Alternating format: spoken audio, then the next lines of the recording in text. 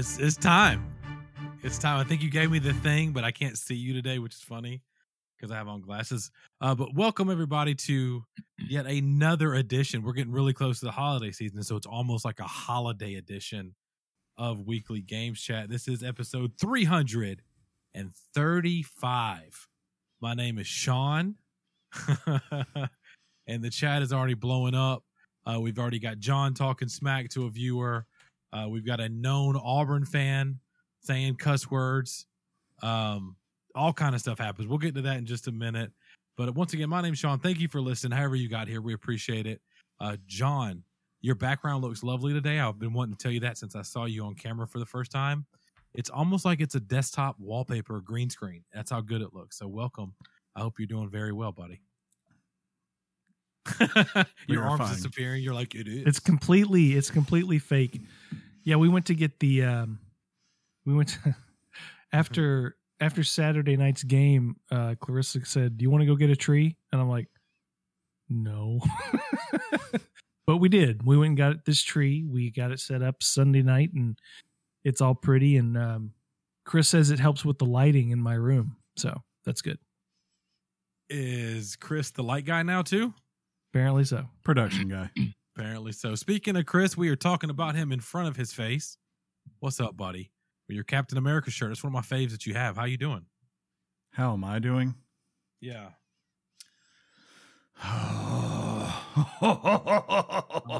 Dude, I'm so mad right now. I'm doing great. Yeah. Why are you doing great, Chris? 'Cause Roll Tide. Oh my god! Yeah. So if you Not so much follow the the show, if you follow this show, John, I'm not. It's not the time or place to do it.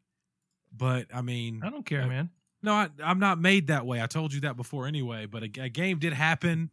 Chris has let it off. The people who listen to the show know that Chris and I root for, in terms of college football, we root for Alabama. You root for Georgia. That game happened. I didn't get even a chance to watch the game live because I was DJing, making DJ money. Cue the horn. But Chris was hanging out with our good friend Jeff, who's of course been on the show, and they were having a good time. Did you guys get to go, John? I can't remember if you went up to the game. No. We were going to go, but Aiden said he didn't want to, so nice. It would have been like a Christmas present to him. Yeah.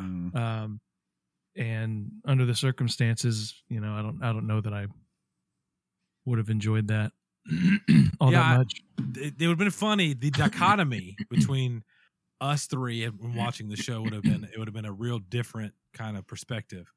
If we would have put cameras, say, in your house, or cameras on like Chris or me as I'm watching ESPN load slowly to things that are happening.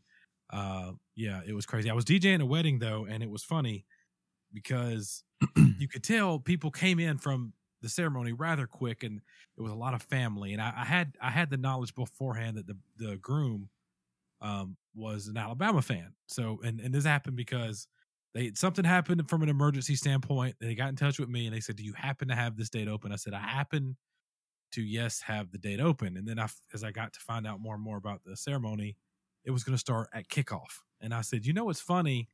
Because we got to talking about what to expect and post-COVID and all that stuff. And I said, weddings are starting to kind of not open back up like they used to be, but people still find ways to leave quickly.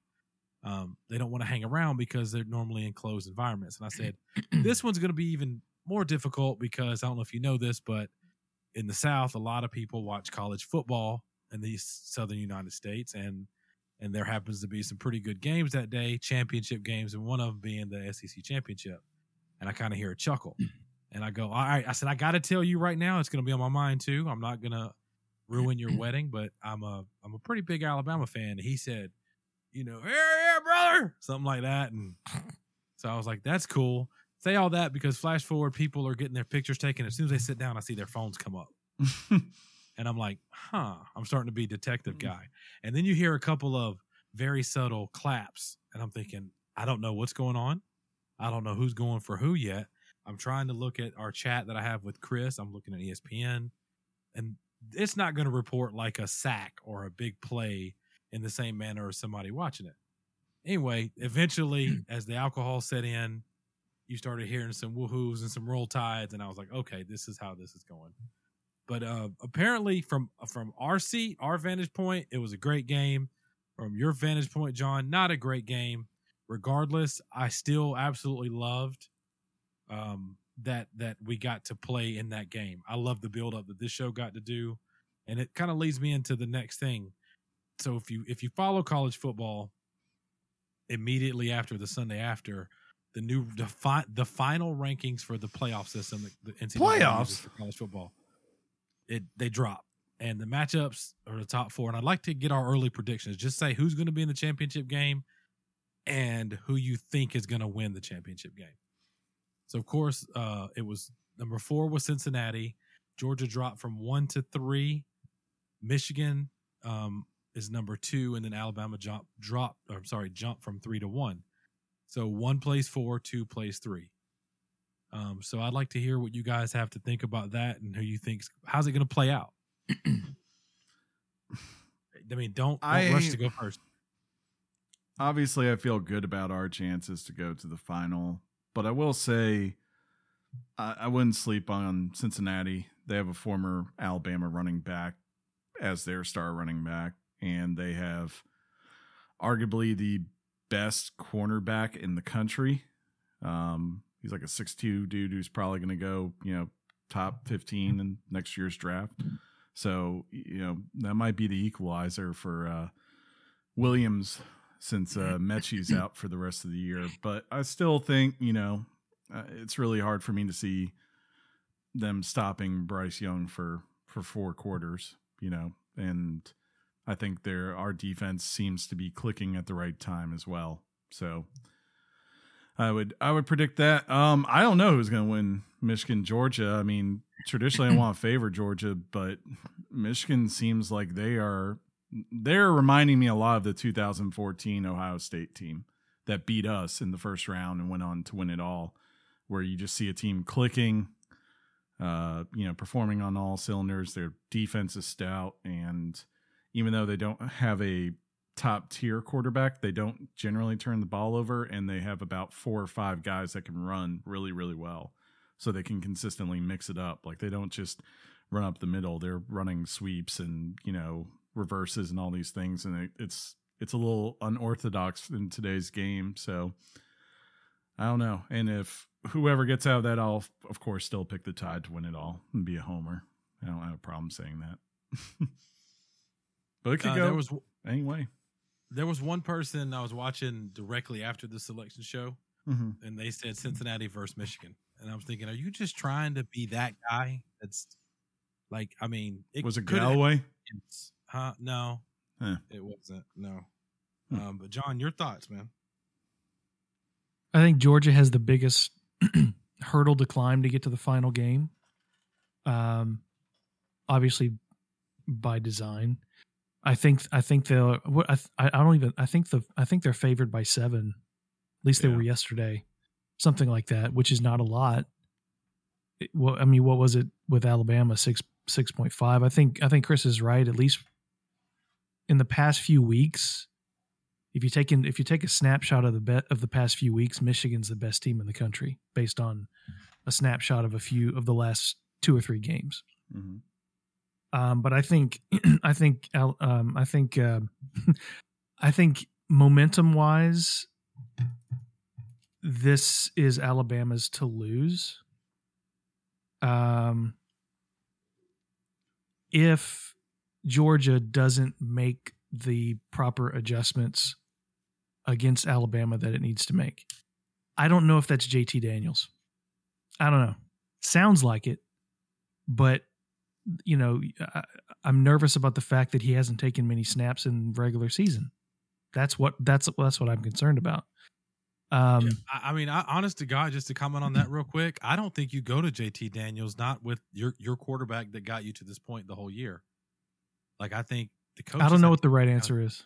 Right. I feel like, I don't know, man. That would make sense. I gotta say, just on an offshoot of this, I don't know if Alabama's like this. I'm not enough of a fan of Alabama to know, but Georgia fans are the worst about cutting Georgia down. They really they just really hammer it. "Oh, I knew we weren't any good. Blah blah blah. I told you Stetson wasn't any good. I told you. Oh, Kirby's just like Mark. Like I saw this meme that said the Scooby Doo meme. Let's see who this guy really is, and takes the Kirby smart mask off of Mark Richt. Because we judge the success apparently of Georgia of whether they can beat Alabama. Mm-hmm. And that's just a sucky attitude. I just don't like our fans right now. Really, they're really bugging me. They performed abysmally in that game. They really did. Yeah, I think. I mean, I don't think they expected Bryce Young to pass virtually every single snap. They didn't know how to cover that. They weren't. It felt like they did not have a single. I'm sure they did, but it was hard to notice a running game on Alabama's offense. It was all Hail Marys. It's just like all day long. It's like he's not missing his target. We ran that. We just didn't run for success. we didn't run for success, and I say I was reading all into the by the coach. You could tell that their game plan was definitely we had we had one running back on scholarship coming into the game right until game time, and then Brian Robinson, who had got hurt against Auburn, he played, but everything was limited. There was some shuffling that was reshuffled for the offensive line, but going into the game, they said. And it's one of those games where I used to look at it, and I remember going into like a Clemson game versus Deshaun Watson or Trevor Lawrence, and you think, crap, if it comes down to close game, who's got the better quarterback, 9.5 times out of 10, that wins the game. Yeah. And I started thinking, Bryce is, I think, better than Stetson. I really do. But yeah, I didn't get to watch it. I watched the replays. That's hardly even a controversial statement. Yeah. Well, I mean, you never know. I was watching the stats, and Stetson Bennett, y'all were up like 10-0 or 10-3, and I'm thinking, here we go, Georgia fixing to start rocking it. I've watched some Georgia games, and I was telling all my friends, I was like, hey, you got to be careful, because what Georgia will do is they'll be up 14-3. You'll have the ball, you'll turn it over, interception, fumble. Georgia scores right before half. Georgia gets ball at half. Georgia scores again. Next thing you know, 14-point swing, and you're looking at 28-3, and it was just like 10-3 or something like that. It happened. And went the opposite here. And in this game, it kind of was a little different. Yeah. So this game, this game looked almost exactly. I mean, there you get down into the weeds and say how it's different, but it looked almost exactly like a repeat of the past 2 or 3 games we've played you guys. You take a solid defense. This year being the best defense in the country, and you can't seem to get your hands on the Alabama quarterback. Mm-hmm. I swear you guys rub butter on them before every game. He zigzags, slips out of. I mean, how many times did you see some defender almost come close to getting Bryce, and he just wiggles out of it? It's just insane to me. It's Well, it's like funny. It's like the skill. It's a skill that Saban focuses on with his quarterbacks. He teaches them to get out of that thing. You say that, and as Alabama fans, Chris and I are, or anybody listening that's an Alabama fan, I'm going to say Johnny Manziel. Yeah. I'm going to say Cam Newton. Deshaun Watson. It's like infuriating how, for the longest time, that is simply our Achilles heel. If you got a mobile quarterback who has the game of his life as far as his touch on his passes, we're beat. It's weird because it's like, in all honesty, that era is primarily when Kirby was our defensive coordinator. Yeah. And it's like, it was kind of strange to me leading up to this week, because that's what I thought. I was like, did people just not know the history of Kirby, where about his biggest Achilles heel as a defensive coordinator is if he can't get to a quarterback and the quarterback is actually athletic, right? And can throw, it's always been the thing that gives him the biggest fits. And really the only time he ever won against one of those guys was the first national championship against Deshaun, who then came back and did win it the next year.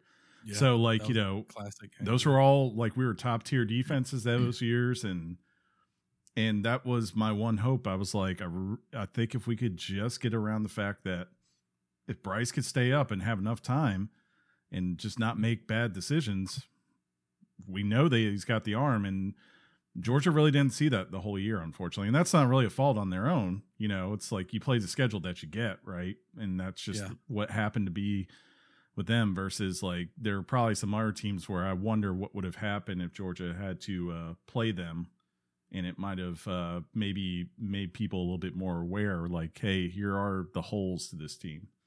Possibly. So Yeah, I mean, you can bounce around any stat you want, you know, and it's valid, but that's just the hinkiness of college football. It's just, you know, you take the 4 teams that both of them played, mm-hmm. and you're really confused by this outcome. You know, the layman is, Mm-hmm. but you know, Alabama has those explosive plays that Georgia doesn't have. Yeah, they can't do that. No, I think Alabama's going to beat Cincinnati. I think it's going to be close early.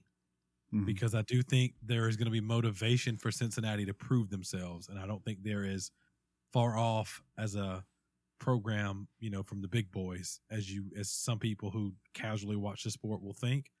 The Michigan-Georgia game, that one's a toss-up for me.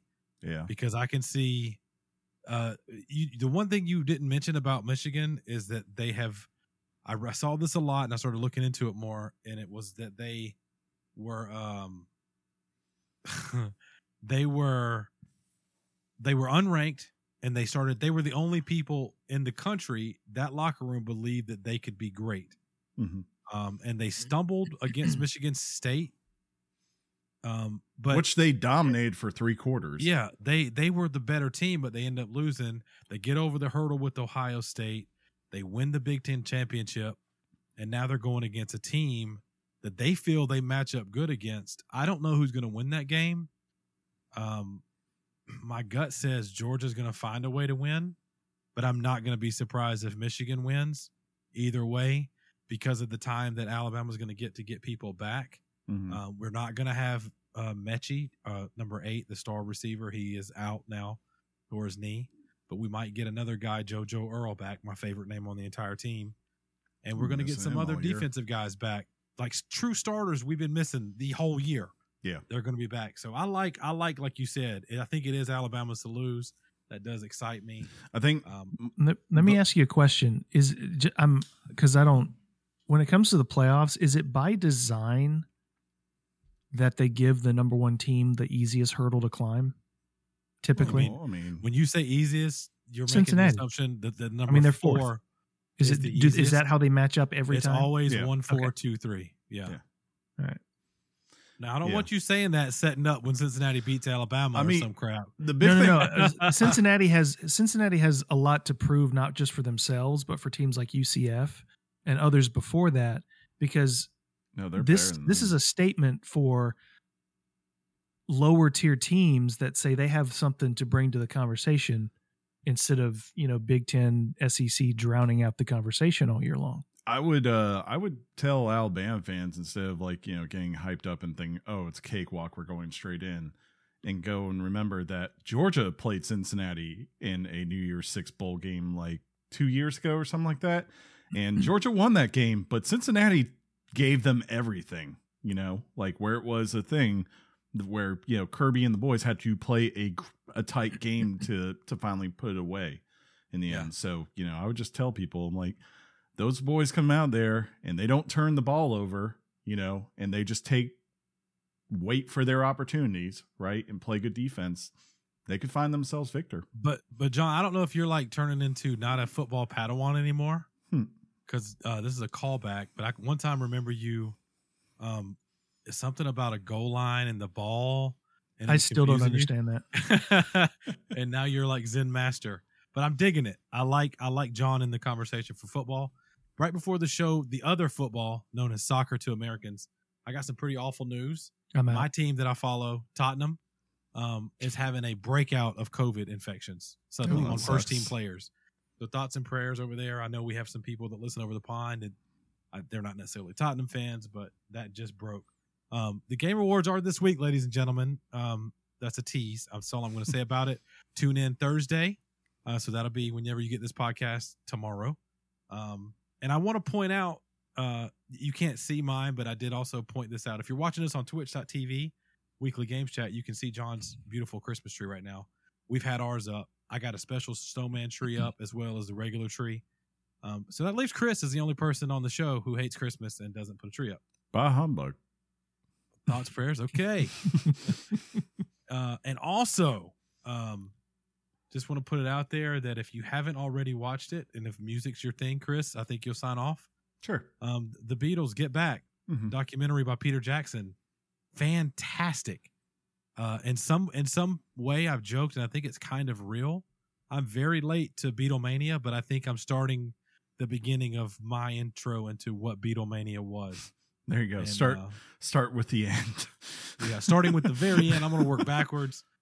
But it's good stuff. And today it was kind of cool. I said something to Chris about it, and he promptly was like, "Oh yeah, you mean these?" Because I think I said, "You don't know any Beatles songs, dude," because he's always playing his guitar. He promptly pops out some George Harrison and some other songs. Yeah, and I was like, "Okay, buddy, I see how it is."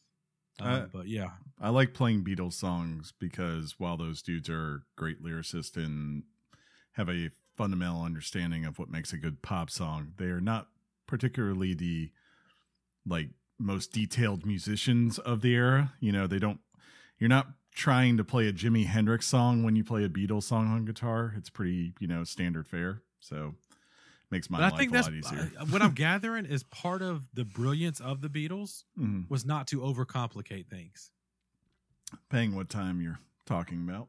Yeah. You go to the White Album, it's pretty complicated, but a different type. I can't wait to go see that because I want to see it. I want to see what I know, like the old Beatles stuff. Yeah. I don't think I'm 60s. quite ever going to be a true fan on. I don't think. But I don't listen to a ton of them. I listen to kind of 64 on. That's usually my period. 64 on, yeah. But again, very good. It is on Disney Plus, so that's kind of what has consumed me. Chris, you watched it as soon as it came out, so you already passed it. Was there anything else either you or John watched this week show-wise that you'd like to recommend? Also, Dexter, ladies and gentlemen, is out on Showtime. I watched The Last Duel, Ridley Scott's film. And while I don't think it has the greatest pacing because it kind of does this thing where it's three main characters, it's telling each person's versions of the events, right? And then leads up to the actual duel at the end. That duel, oh man, that's just a reminder just how good Ridley Scott is at directing like a, medieval, or I guess before modern time type combat scene, right? Because Adam Driver and Matt Damon, they get at it, and it's worth the wait for that to go down. What'd you watch it on? Streaming. Can you name the platform, Chris? The internet. Plex. We'll go with that. Right. And Sean, I don't know if you heard of that movie, but I think it's based on a true story. Heard of it. Very medieval. It's like a kind of a Me Too story in medieval times. Yeah, it's like the last. They used to have what would be called formal duels. So, a knight could challenge another knight, and it could be sanctioned by a king because they have a disagreement. In this case, Matt Damon accuses Adam Driver of raping his wife, and the way they sell it is with a duel, and the stakes are pretty high because it's either Adam Driver's going to die, right? Or if Matt Damon loses, it's not just Matt Damon who's going to die. It's his wife too, because then she's guilty of it's all that religious stuff. It's the original 1v1 me, bro. Yeah. For real. And why'd you who just mansplained knight battling? I watched the Knight's Tale with Heath Ledger. I know what happens. You do not. You do not know. You young do not Padawan. know. You know nothing, Jon Snow. Jon Snow, what's up? Real quick, is that still happening? The prequel, the Game of Thrones prequel. I heard something was being canceled. So before this current prequel, they had done another prequel that was set thousands of years before, and they filmed the pilot and then canceled it after they spent $30 million on it, and that came out this week, which tells you just how much HBO was dedicated to exploring ideas of Game of Thrones. For sure. You guys have anything else for our glorious intro on this episode? Anything else you think we're good to go? I think it was a good talk. I think we talked about some fun things and stuff. And we're going to talk about some more fun things. We're going to turn into predictors. Radio Tees.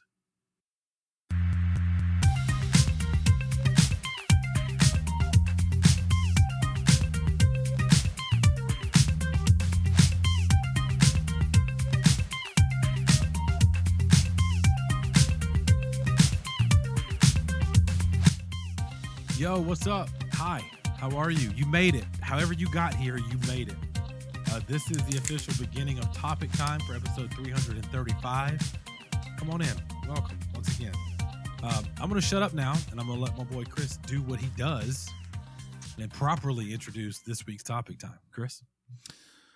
The topic is not Beaver Game. What? Son of a biscuit. But the topic is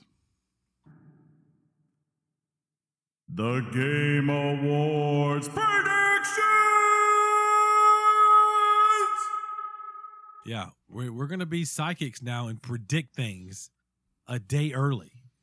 All So right. don't start any conspiracy theories saying we got the hookup, with Jeff Keighley or anybody. We don't know. We know nothing.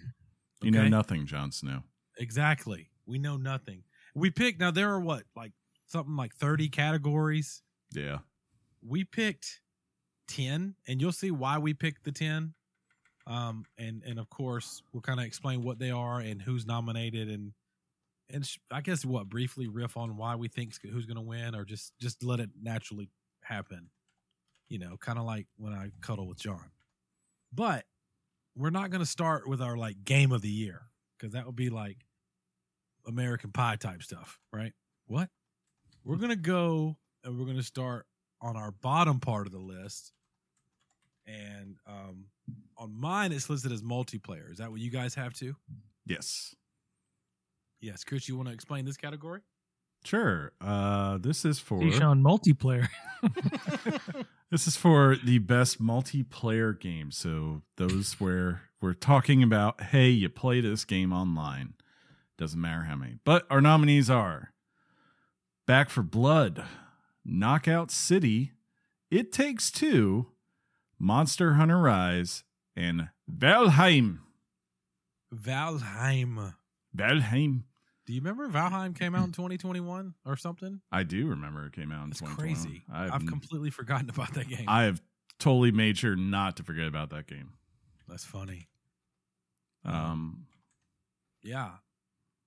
So there it is. Back 4 Blood, Knockout City, It Takes Two, Monster Hunter, Munster, and Valheim. John, you got a look on your face. Do you want to disclose who you think is going to take home that category?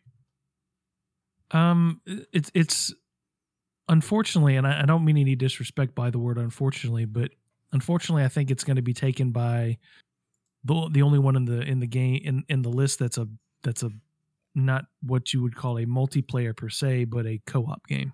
And I think it's going to be It Takes Two, and that could be, I don't know, that could be. I think the game is up for a few more awards in different categories. This might be the compensator. Like, you didn't win in any other categories. Here's this. Mm-hmm. But I think It Takes Two has a good chance of winning in a lot of categories tomorrow. But I think that's the one it's going to be. I was gonna actually, what you just said, it could be until you said the last thing. I was gonna be like, well, wait till you hear my guesses.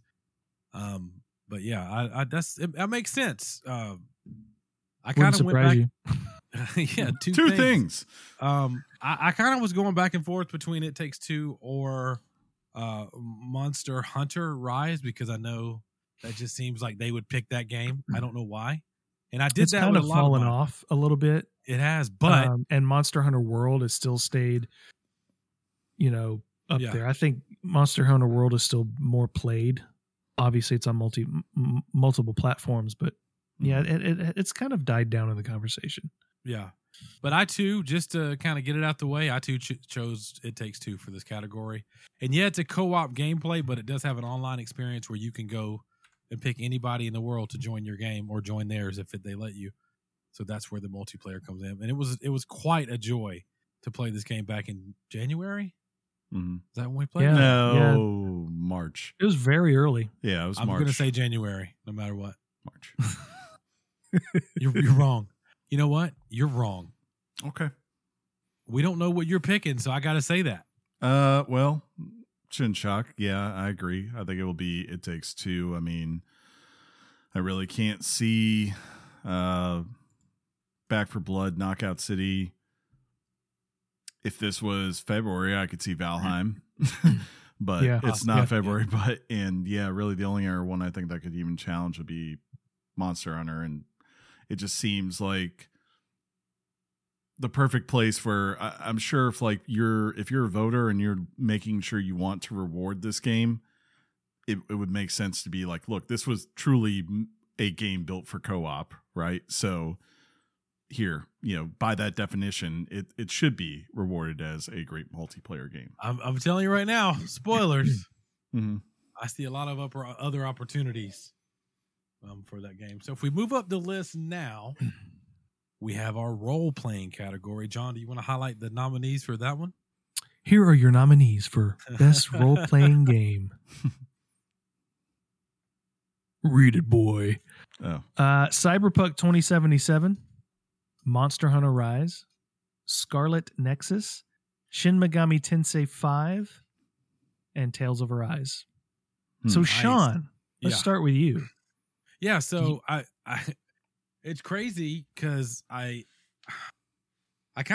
did this thing. Everything I pick, I kind of pick of what I think, and then I kind of see it what I think the Game Awards are going to go, and then sometimes they match and sometimes they don't. For this one, I don't know why, but my gut tells me, one, you mentioned that like they put a game in a category to give a nod.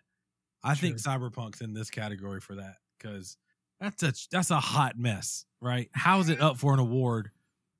Even though the experience when you're done is kind of cool, it's meant and built to be a true RPG. But I got to be honest, I picked Tales of Arise because I've just seen nothing but good about that game and how, it is truly an RPG to every point of its existence. And I got a chance to watch Chris, and we got this kind of in the saddle, but I got a chance to watch Chris play it, and it really sold me on how solid the game appeared to be. Mm-hmm. So that's what I went with. I do love that game. It is very fun. But I would say, as much as I would like to think it would win, I think this is going to be a category where a lot of people go Monster Hunter, because I know what Monster Hunter is, and it's not, it's not shunned like Cyberpunk 2077 is. So I went with Monster Hunter Rise, even though I'll probably be rooting for Tales of Arise to win it. Yeah, me too, for sure. John? Yeah, I'm kind of with you. I think those are both solid predictions. I think Tales of Arise and Monster Hunter are the only two that are really in the conversation for voting. But that could mean the vote splits and it goes to, something else. Right. But I think Monster Hunter has sort of, left the conversation by about 3 months, and Tales of Arise is like a soft reboot of the series. It's done a lot to sort of mainstream, and it's a lot different than the traditional games in the series. And it's really blown up and put it and placed itself in sort of a mainstream consciousness where a lot more people are talking about this game than, say, Scarlet Nexus or any of the titles. So I think this is Tales to lose, which means I think it'll win. Oh, I see. And it feels good to play. I mean, I've played maybe 3 or 4 hours of it. Yeah. It's been very solid so far. Yeah. Yeah. So old Iron Helmet. So we'll see. Yeah. That's two of our. Absolutely. Yeah. That wasn't suggestive of anything. Yeah, not at all. Not at all. That's hilarious. So that's 2 of the 10 categories we picked. The next one would be action adventure. Ooh. And your nominees for that, and I think this is a toss up. I think, boys. Marvel's Guardians of the Galaxy, Metroid Dread, Ratchet and Clank Rift Apart, Resident Evil Village, and Psychonauts 2. Psychonauts 2. So, boys, thoughts, prayers?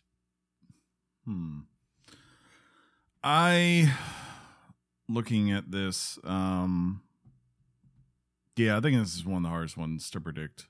of here, because I think this is the place where you try to honor someone that you can't give any of the biggest to. Yeah.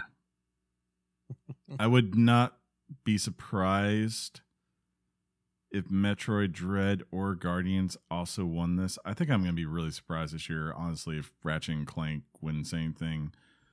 And I could see Resident Evil winning in other areas. So I went Psychonauts 2 just because I just think it's going to be this thing like where I don't know how much of the big awards they're going to win, but that seems like a good place to be like, good job, Tim Schafer. We love you. And, here's your award, and have a good, great job and all that. But yeah, I think that's probably right now of the ones we've discussed so far, it's the hardest one to predict.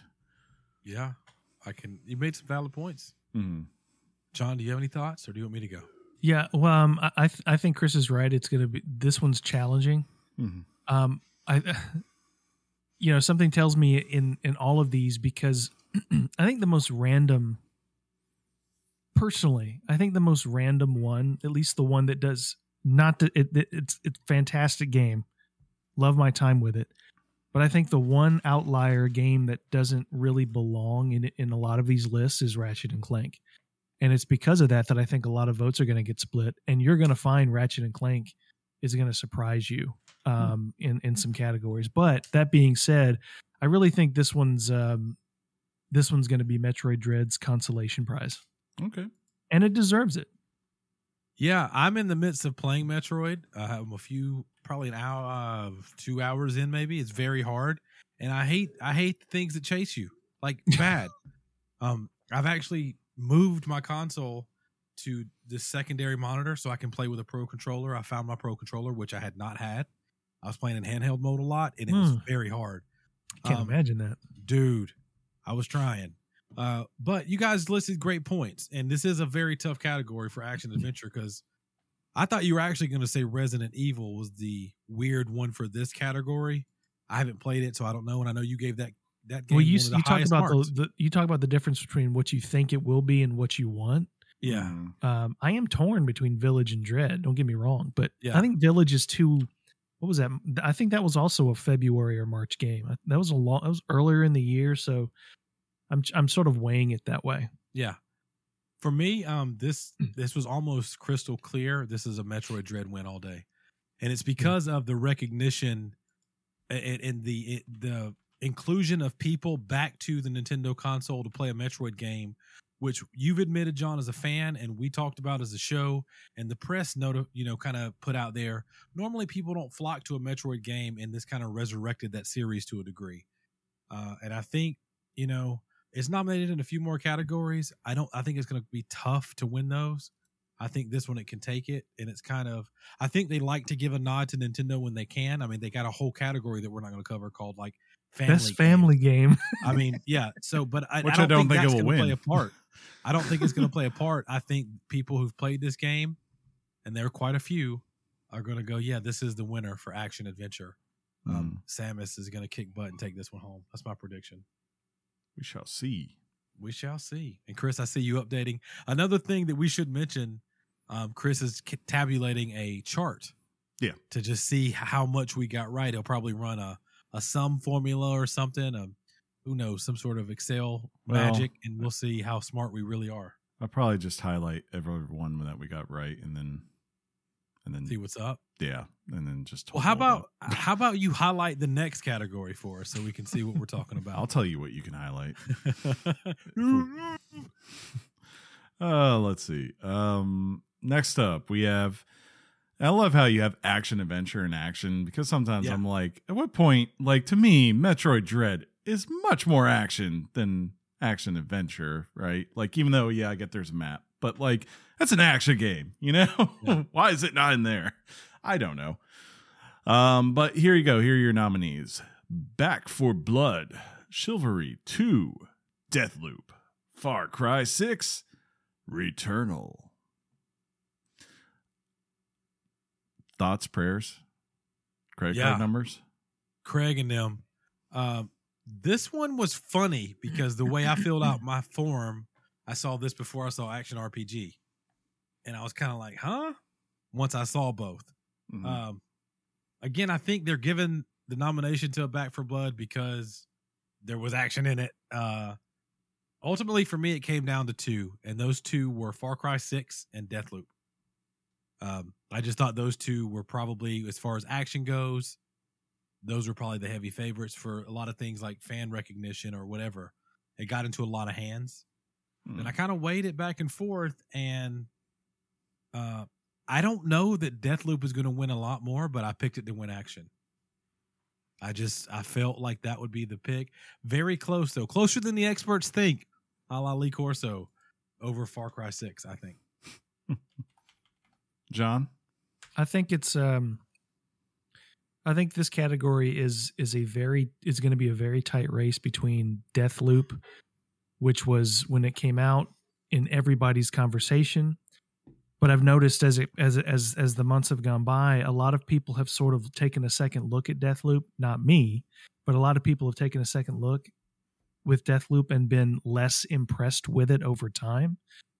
On the flip side, as Returnal has progressed throughout the year, I think people are taking a second. I think critics in particular are taking a second look at Returnal, and I think I think it's a race between Returnal and Deathloop, but I think Deathloop is going to eke out this win here because I don't even think it's going to be necessarily a chance at any of the other categories. So I think this category is Deathloop's to win, with Returnal being very close. I'll go ahead and make a trifecta here.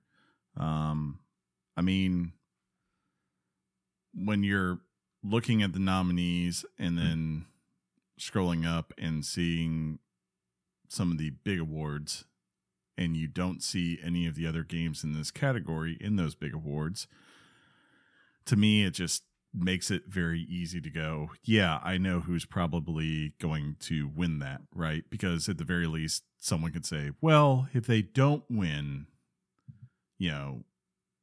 these top ones, at least I could say I vote for them here. And to give credit to them, if there's one thing that one cannot make a bad remark about when it comes to Deathloop, and of the two people here who played it, I was definitely the more critical of us, but I will even admit there's one thing Deathloop has plenty of, it's action. You are not finding yourself wanting, right? So I definitely think that could win. So, yeah, all of us Deathloop for the win there. Nice. That's the first time we've all kind of agreed. So we're either all going to be right or all wrong. That's hilarious. All right. So, John, you want to highlight the indies, or you want me to, buddy? Actually, no. Second time we agreed, Sean. What was the first time? We all agreed on multiplayer would be It Takes Two. Oh, yeah, we did. So, hey, Fact check. You're like that guy from that show on ESPN. You're Stat Boy. I like it.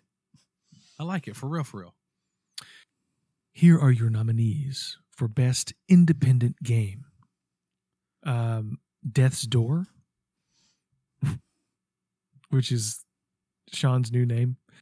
Kena, Bridge of Spirits, Inscription, Loop Hero, and 12 Minutes, which is how long Death's Door lasts. That's so funny. No, you completely, yeah, okay. Not even. We're at like 2 minutes these days. It's insane. So, Sean, I thought I would kick this over to Chris since I kicked it over to you first. Yeah, for sure. What you got for us, Chris? What do you think is going to be the winner Okay, here? I will say this.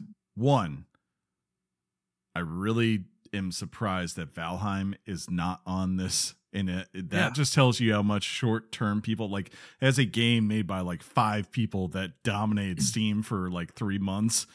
So I don't know how that didn't get here. In my heart, I am rooting for Death's Door. And the one I am most picking as a dark horse, but I just think it came too late. Dark horse. Yeah. As far as like getting out there and getting attention, and I've played some of it. I haven't beaten it yet, and I have to say it's probably one of the most interesting games I've played this year. Like, there's no question about that. And it's on Steam. Go get it. Inscription is just like, you think you know within 3 hours what Inscription is. And I can tell you now, if you've not played it at all, it is not what you think it is. And it's very cool what it is. So I need to finish that up, because that could be a potential top 5 for me when I'm done with everything, and it wouldn't shock me. But that said, when I look at this, I go, which one of these really doesn't look like an indie game? AKA, it's the one that everyone was wowed with when they were watching PlayStation event trailers. No, I can see why you're picking this one. And it's beautiful. And I've played some of it, and I don't think it's a bad game. And I think it's a great first game from a studio. But I believe, based on popularity, and I get it, not everyone plays the indie games, right? They some of them more so gravitate to the AAA experiences or just things that get a lot of buzz. So I'm going to go with Kena based on that, or Kena, however you want to say it. Bridge of Spirits. That was my pick. And like I said, it's not who I'm rooting for, but I just think that's probably what it's going to be. John or Sean? Not bad reasoning there at all. John, you want to go? Sure. Just because I've actually heard a lot of really good things about Inscription over the past few weeks, in just random different conversations on podcasts. But I feel like the one, I think Kena would be mainstream, and Loop Hero would be what the critics are going to go with. And the critics vote, I think, has a little bit more weight here in all these categories. And Loop Hero has just been in the conversation consistently, it seems to me. So I'm going to go with Loop Hero, but obviously this category is not going to be one of my strengths, so I don't necessarily expect to get this one right. All the other ones you can take to the bank. I'm right. Take to the bank, cash it in, son. John only plays yeah, that's right. John only plays AAA experiences. He doesn't care about the everyman who's trying to make something. And he likes heavy metal music, and when he plays those games, get it right, get it tight. Yeah. I'm going to probably surprise you boys and anybody listening. The game I'm going to pick to win the indie, I felt, is probably one of the most unique games in this category, and it caught my attention. And I feel like, because of even the review we did on this podcast, I think 12 minutes is going to take it. All right. And looking at just when you look at the comparison of the games, and I kind of went through and saw how they all played, this one's going to catch a lot of, if people don't know about indie games. Yes, Chris, I think you hit the nail on the head when you said they're going to be like, oh yeah, that Kena game, I know that one, that's going to be what I pick. But if they truly look at what, in the way I do it, what a true like indie game looks like, I think a lot of people who never saw or played 12 minutes, is going to ignite some imagination and some maybe desire to play it, or maybe to check it out a little further, maybe watch a YouTube video or a Twitch video. But 12 minutes is where I'm going with right there. So update the chart. You can take that to the bank, son. Chart is updated. Why don't you tell us about the performances that inspired us this year, buddy? So it's, the performances, what this is, and you'll see what I'm talking about. It's literally how a real life person performed on a game. But let's tell you the nominees. Erica Mori, who was Alex Chen in Life is Strange: True Colors. Giancarlo Esposito, who was Anton Castillo in Far Cry 6. Jason Kelly, who was Colt Vaughn in Deathloop. Is that Vaughn or Van? Vaughn, I did it right? Okay. Yeah, I think that's right. Maggie Robertson, who was Alcina Dimitriescu. I don't know if I said that right at all. In Resident Evil Village. Was close enough. Yeah. Was that that was the, oh, yeah. Yeah, vampire lady. And finally, Azioma Agaha, who played Juliana Blake in Deathloop. I'm so glad Sean got this nominee to read. Well, and it sucks for me today. Normally, I give it a good college try. It is so hard to see out of my glasses, which in itself doesn't make sense. And we're back to old man chat. And my back hurts, and I got a Henry. But John, why don't you tell us who you got for your performance? I think what's funny about these, and you guys can correct me if I'm wrong here, but it seems to me at the Game Awards, whenever there is a celebrity up for we're all it, going to be right on this one. they typically win it because it's Giancarlo Esposito. Who does not love Giancarlo Esposito?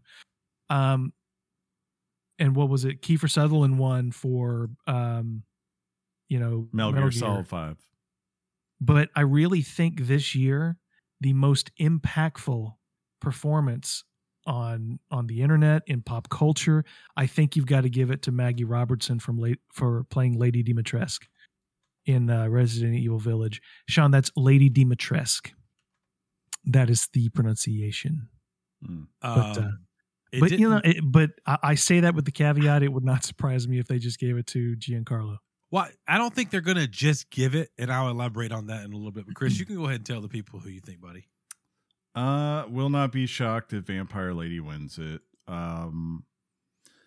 Something just tells me there are a lot of Life is Strange fans out there. Yes, and who that game is full of, like, you have to believe in the character as you play that game. And everyone I've heard talk about this game raves about this performance from Erica Morai, or however you say her last name, as Alex Chen. So I feel like that's who I'm going with. Honestly, the other one I see is the dark horse, is the woman who plays Juliana Blake, which I'm not even going to attempt that name, because while I like Colt in that game, it's really her conversations with Colt which are the best part to me, as far as the dialogue that goes on a lot of times, right? Just her little jabs and how she just rubs it in Colt's face that she knows more than he knows,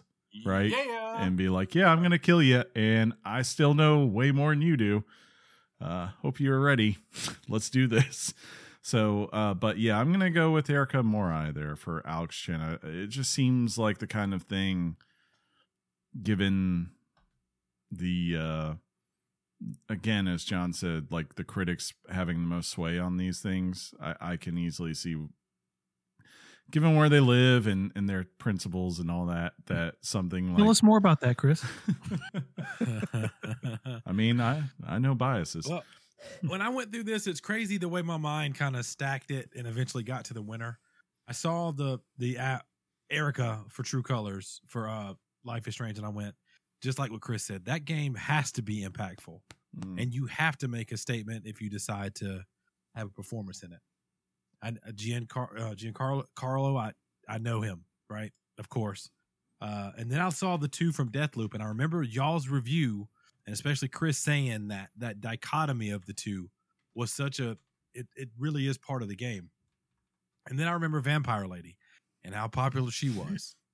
But ultimately for me, it came down to who impacted me. I got a call. Old man chat. Yeah. Who impacted me? Because I didn't play any of these games. And I would watch the Twitters. Did you play any games this year? Yeah, I did. And you throw shade, and I'm going to surprise you. You do that. I'm fixing to cuss. You do that every year. And then you go back and you self-check and you go, damn, Sean did play games. I was about to tell that story again. But for me, I remember I'm just going to say it. I think Giancarlo Esposito, hands down, is taking this home. Do I think it has to do because that's the biggest name and he's going to be at the Game Awards? Possibly. Is it going to be because people who vote on it know that name and know how good he acts and everything else? Absolutely. But if you look at his work and the chilling, for me, you guys played the game, the chilling way he played that villain and the perspective he gave you in Far Cry wasn't as crazy as, like you said, what, John, Far Cry 5 or 4 with the crazy guy in the woods. Yeah. It wasn't that per se, but in the opening, such a long drawn out opening, and he comes down in the boat. Oh, I got chills on that. Well, he probably had a conversation with Keeley about a month ago, and he just got on a conference call with him and put on his classic Gus Fring voice and said, "You have a stupid award show. Do not waste my time." And if he doesn't win it, I hope it pans to him in the audience and he's giving that classic Gus Fring death stare that he gives. I mean, if AMC was smart, they would be using this opportunity to partner up with Jeff Keighley to reveal the trailer for the final season of Better Call Saul. Nice. Because spoilers. I mean, not spoilers, but spoilers. yeah. You know, That's what I would do. so there you have performance. That's it. My favorite categories up next, guys. Yeah. Well, I'm going to tell you the nominees for music score. Wait, did I just list the people? Yeah, you The did. minis. Yeah, I did. I'm it's having a me. moment. Old man chat. I think it's Chris. Yeah, it's me. The nominees for best musical or music or score for a game are Cyberpunk 2077, which is actually the one thing I will say is deserving of. Deathloop, Nier Replicant. I noticed we did not put the 9 million digits that come after Nier Replicant, and I applaud John for that.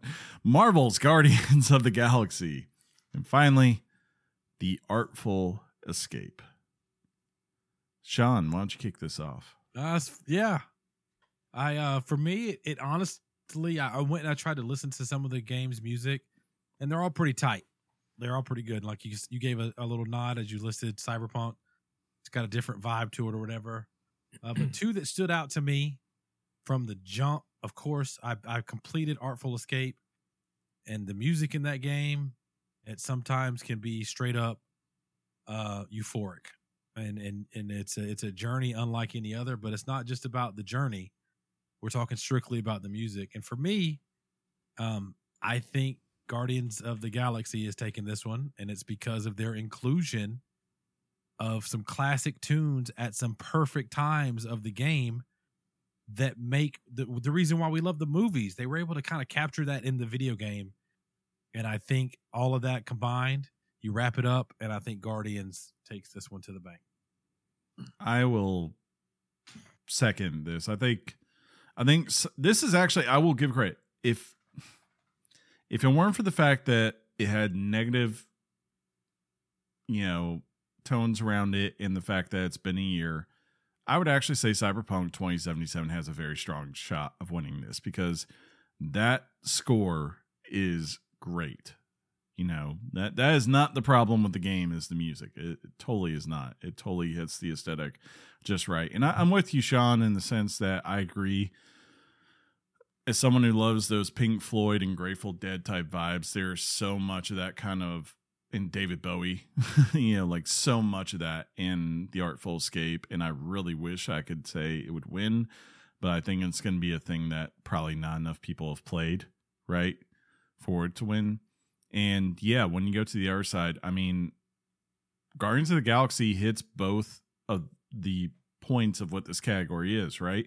It has a great soundtrack, of just wonderful 80s tunes of different styles that you love to hear, especially that you'll hear in fight sequences.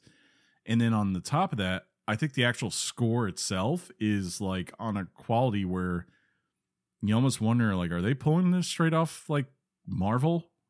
As far as what they're using for those movies, because it's just that good of a score. So I would think this would be a clear winner. And then maybe the outside chance I would give right now would be Deathloop. I don't see Nier having a shot, which sucks because I really love the music from Nier Automata. But just for the fans, do you think any music from Nier makes the Christmas? I'm sure there'll be some Nier music in there. Ooh, you're welcome, fans.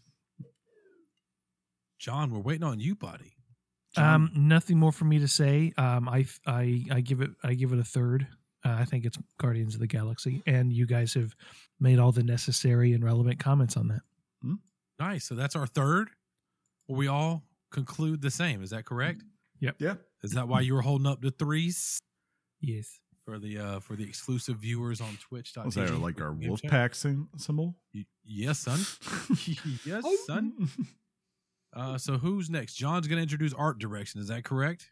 The category for best art, the nominees for here are your nominees for the best art direction: Deathloop, Kena, Bridge of Spirits, Psychonauts 2. No, am I in the right category? You are. Okay. Ratchet and Clank Rift Apart and The Artful Escape. You almost said The Awful Escape. Yeah, I did. Yeah, you did. Shawnee Bear, what do you got for this one? Well, the one that stood out for me the most, and I've played 3 out of No, 2 out of the 5. I've watched a lot of 3 out of the 5. To me, the art for Deathloop and Ratchet and Clank, Deathloop isn't even a contender, I don't think, and I could be way wrong on that. So it kind of got me to 4. But the one that stood out for me without beating around the bush was Kenna. That game from the jump was praised for how it looked and all of that. The whole thing when it comes to Kenna. Chris even has said one of the first things he said to me when he played the game, very pretty. But from a standpoint when Chris leads off with very pretty and he doesn't give you any other substance, you go, oh no. So this isn't about game of the year or anything like that. Plus, I think a lot of people who tuned into anything that had to do with the PlayStation 5 saw this game and they saw the art direction it was going to take, the art direction it promised, and ultimately I think the art direction that it delivered. I think a good runner-up probably is going to be, I don't know. I couldn't even tell you a good runner-up. I just think this stands out far and above for art direction. So there it is. Chrissy Poo? Yeah, John, I definitely think you're wrong with Deathloop because Deathloop has like an aesthetic that is so well done and a great tribute to the 60s that it's definitely deserving for being in here. To me, I think you can always count on that studio to with its art direction. Best thing out of the 60s was the Beatles. But it does something unique with every game, including Prey. But for me though, this really wasn't that hard for me to pick just because I think it's popular enough and just the fact the sheer variety of style in the game, right? And design and art itself and the way that art is used in its environments, it has to be Psychonauts 2. I mean, like I just can't see it. I mean, from the jump, the casino level to then like going later on and seeing things like when you're in the book or of course the one where you unite the band and all that kind of stuff, like all of those are just so well done, deserving. Yeah, everything just you could see how much love and intention is put into all of it. So I have a very hard time seeing how anyone else can win this besides Psychonauts. I mean, I won't be surprised just because again, Deathloop got a lot of nominations, so it would not shock me if that pulls it out. Artful Escape I really want to also consider, but I just don't think enough people have played that game, honestly, which is sad because it's a really good game. John? Yeah, the before when Ratchet came out, when I played Ratchet and had you mentioned this category to me, I would have gone Ratchet and Clank. Mm-hmm. But since Psychonauts 2 has been out, I think that game to me art direction is not just how pretty a game is, it's how creative you are with the aesthetic, how creative you are with the world, and the way that Psychonauts 2 you pull on a thread and a completely different universe and world just pops open. It's to me it's a no-brainer. That I think critically, I think this might be, one maybe 2 of the awards that go to Psychonauts 2 tomorrow night. So I'm with Chris. I think it's definitely Psychonauts 2. The only possible way it's not is if Deathloop and Psychonauts sort of split and it goes to Ratchet and Clank. Am I up next? Is it my turn to read again? No, it's Sean's turn to read, isn't it? It's my turn. Is it my turn? So now we're up to narrative. We're getting really close. We have 3 left. The big 3, if you will. The big 3, if you will. Yeah. So narrative, we have Deathloop once again. It Takes Two. Life is Strange, True Colors. Marvel's Guardians of the Galaxy. And Psychonauts 2. Those are your nominees for narrative game of the year. Whoever wants to go. Narrative. From everything I've heard, I predict this belongs to It Takes Two. Unfortunately. Just kidding. I will second this. I actually think Psychonauts 2 has a stronger narrative overall in terms of where it ends, but I really think there's a good chance that this is Hazel Light Studios is like Night, like where they are going to, we have some categories we didn't list, right?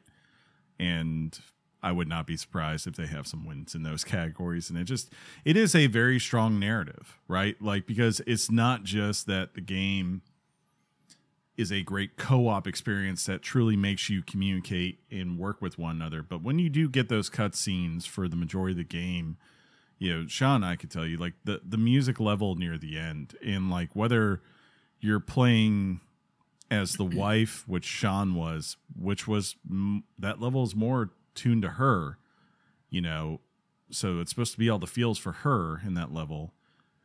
Me trying to help and make sure that her character is able to achieve those things, right? That just tells you how good the narrative hits, like where you really do care about these two characters by the end of the game and you want to see them succeed. That, and also this narrative features by far the most screwed up, effed up moment of any video game, I think, that I've had in a couple of years. And Sean, you know what I'm talking about. Yeah. John would not believe me if I tell you the things that we did in this game that I'm ashamed of. We had to. We had to. We had to do it. Back. I had to do it. It had to be done. I thought this category, when I just glanced, thought it was made for Life is Strange. I mean, that game is basically a game built for narration. Sure. And events that happen. But I can't look past the power of the story on all the things Chris highlighted for It Takes Two. No other game I played this year that I've completed made me feel the way that game has made me feel. I'm doing the thing. Well, now we're at 4. We're at 4 now. Well, I meant just because the three of us picked it, Yeah. Well, I'm up next, aren't I? And this is always my favorite category, no matter if we're talking about like Emmys, games, and especially the Oscars, and that is direction, right? And the nominees are Deathloop, It Takes Two, Returnal, Psychonauts 2, and Ratchet & Clank, A Rift Apart. Whoever.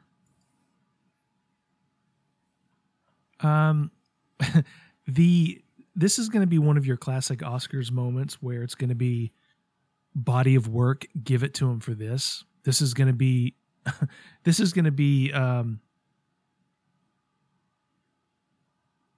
when Scorsese won for The Departed. This is Tim Schafer's. This is just his award. He will win this. You can take that to the bank.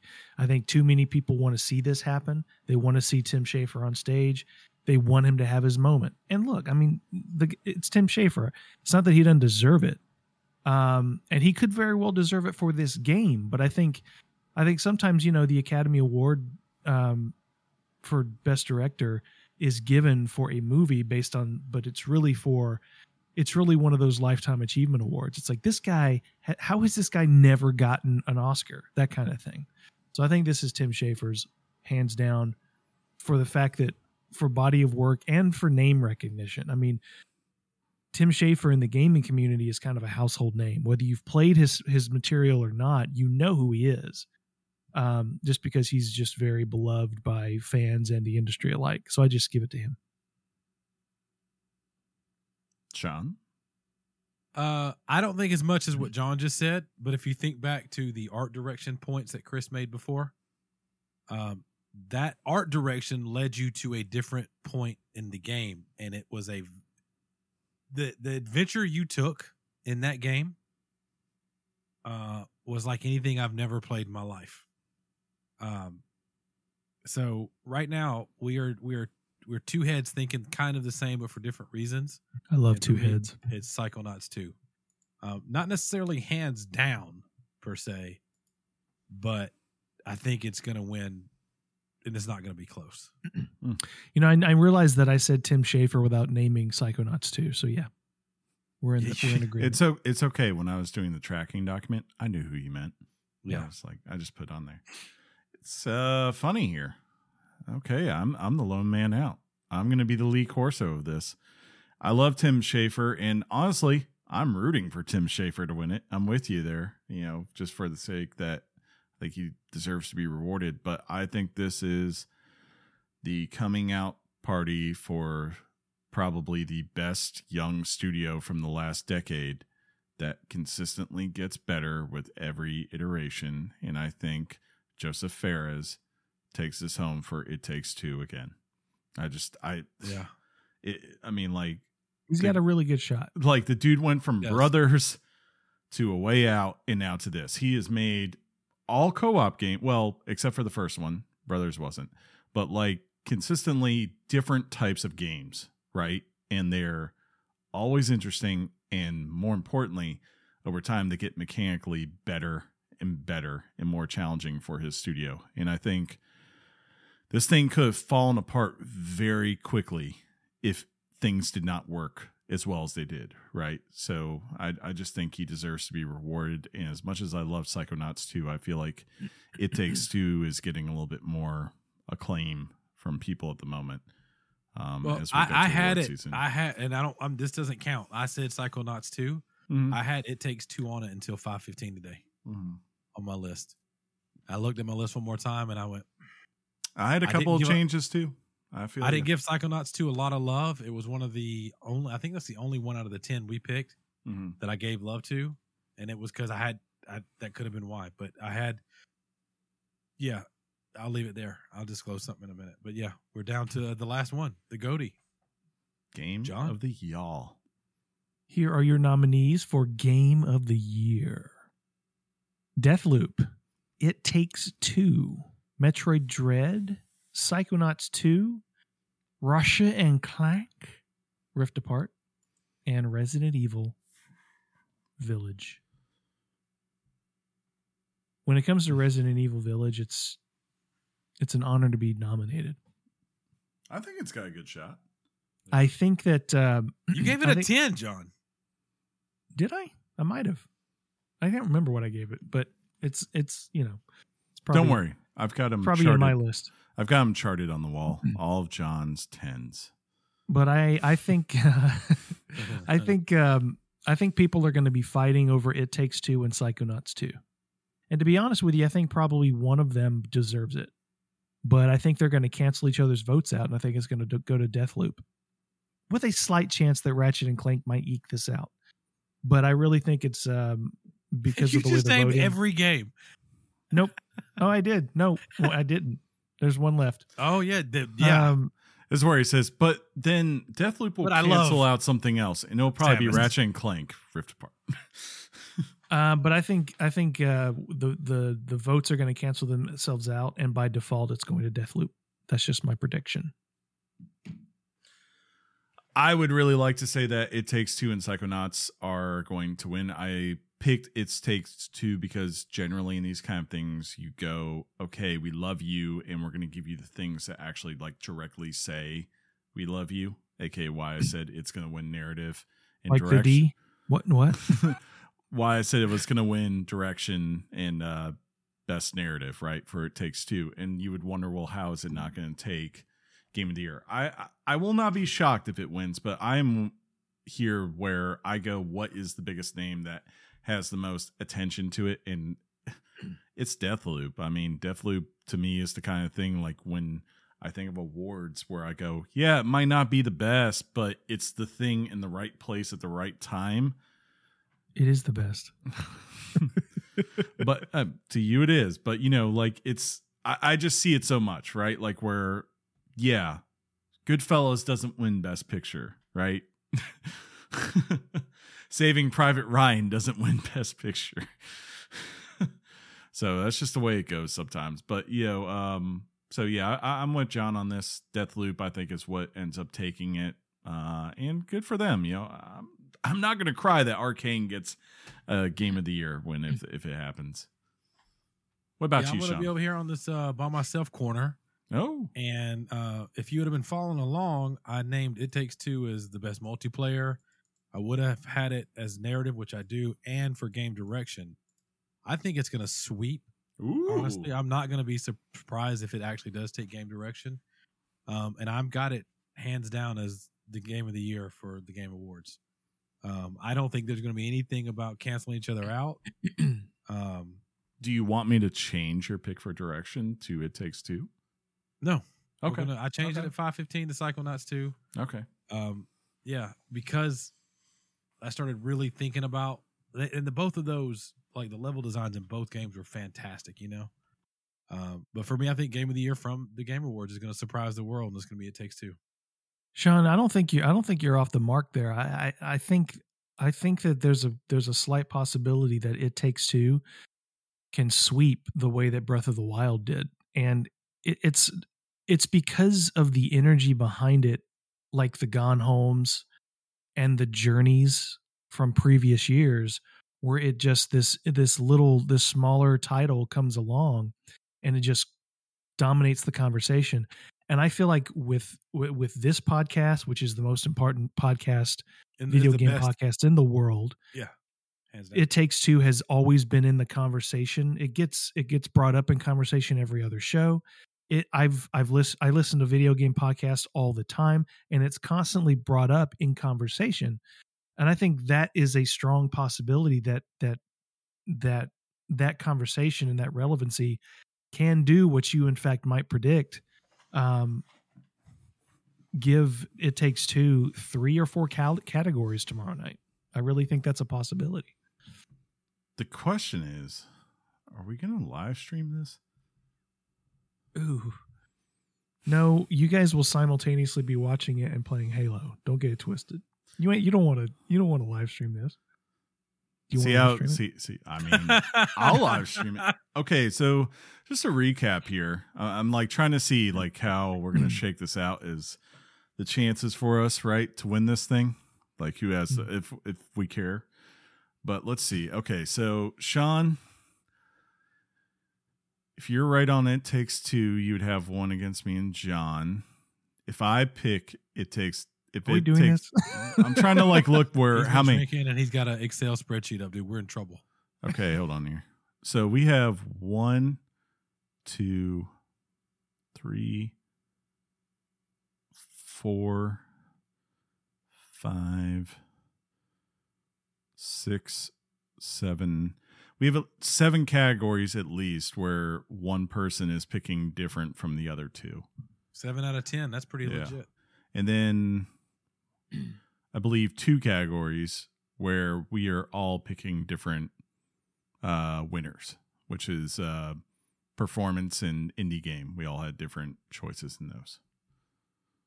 So there it is. We'll see how it goes, right? You want to live stream it? I mean, I will. Might as well. What time does it start? 8? I think so. Probably should look that up. Gosh, probably goes till midnight. Yeah.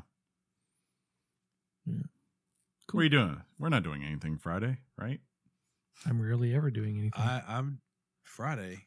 Did you get that, boss? I'm going to a graduation commencement. Oh yeah, that's right. At a football stadium. No, it's tomorrow night. Yeah. It's Thursday night. Yes. Yeah. What? It's Thursday night.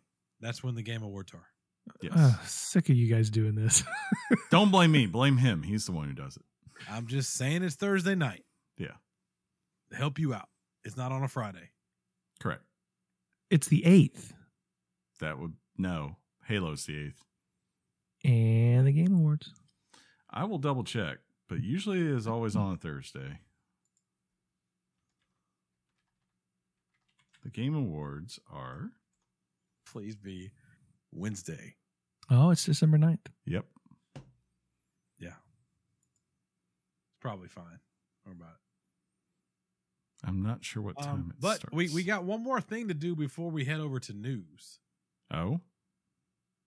Do you guys not remember that? We can yeah. these real quick. These are 3 just random things we're thinking going to happen. I can lead it off to get you guys' juices going if you want. I didn't end up doing this because you said you didn't want to do it. Well, then now you just get to riff. I did it because you said do it. I think that you brought up a good point to me while we hung out. So these are 3 things that we don't know confirmed are going to happen, but we think might happen. I think Microsoft is going to reveal one of those things from that list that when you said everything was redacted from. I think they're going to reveal something they've tried to take away from us that we don't think is coming. I think that there was a tweet that went out about these games. There was a huge list of games that were going to be announced. And this is the fan in me thinking that something about Sly Cooper is going to officially come to the PlayStation 5, and that series is going to be kind of like relaunched. And finally, it's confirmed that there's like this Matrix game that's coming out. Yeah. It's going to tie in kind of like with the movie and all that jazz. I think that's going to be the way they bring back Keanu, who was a star for Cyberpunk, and possibly Carrie to be on stage That'd for be like cool. a moment That'd be cool. at the Game Awards. Those are my 3. Okay. You're breathtaking. Just off my gut real quick. I think that there will be a full-length trailer, not just a teaser like we saw here recently, but a full-length trailer for the Halo TV show coming to Paramount next year.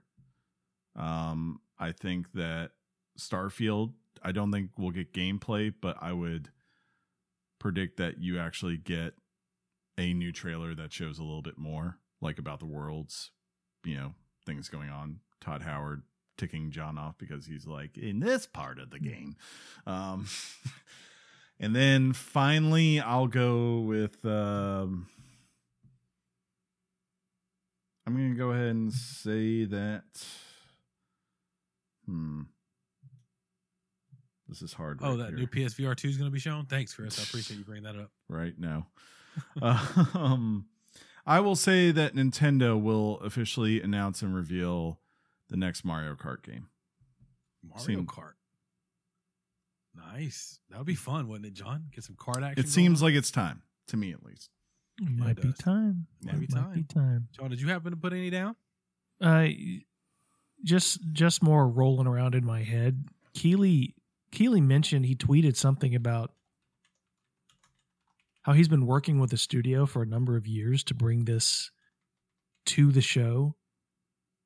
I think the hope that is some sort of Zelda reveal that has a release date, but that never carried much weight with me. I think you'll get something from Zelda tomorrow night, but that's not necessarily my prediction. I think the big reveal that Keeley's talking about is BioShock. I really think that it's time. I think it's time to show it. It just makes sense time-wise. It's been several years. We know it exists. And I think Keeley has been sort of working with some studio, and I think that studio or production company is 2K. I think we get an announcement. I've heard different rumors of Metroid Prime Trilogy, but then they pivoted it to a what is a remaster of Metroid Prime, the original game. I think we get an announcement for that. One or the other is coming. And then you get a release date for, since it started on the Game Awards stage, I think it's going to end on the Game Awards stage, and you're going to get an official release date for Bayonetta 3. For a second, I thought you were going to say Dragon Age 4, and I was about to laugh. Yeah, I mean... I was like, no, John. No. Well, I considered the fact that what Keeley's been working on might have been might have been something BioWare. Yeah. But I think the more likely one is BioShock. I agree with you. That would be a great place for 2K to do that. It would make a lot of sense. Two things. Two things. Dichotomy. Speaking of two things, dichotomy. That's it for the topic. I think we drained that for what it's worth. Long topic. Stay tuned for a possible live stream if you want to come hang out, drink some beers, eat some food, and we kind of watch it together. That's a strong possibility. It is on a Thursday, but other than that, that's a wrap, son. Hot off the press and straight to your ears. Weekly Games Chat presents the news.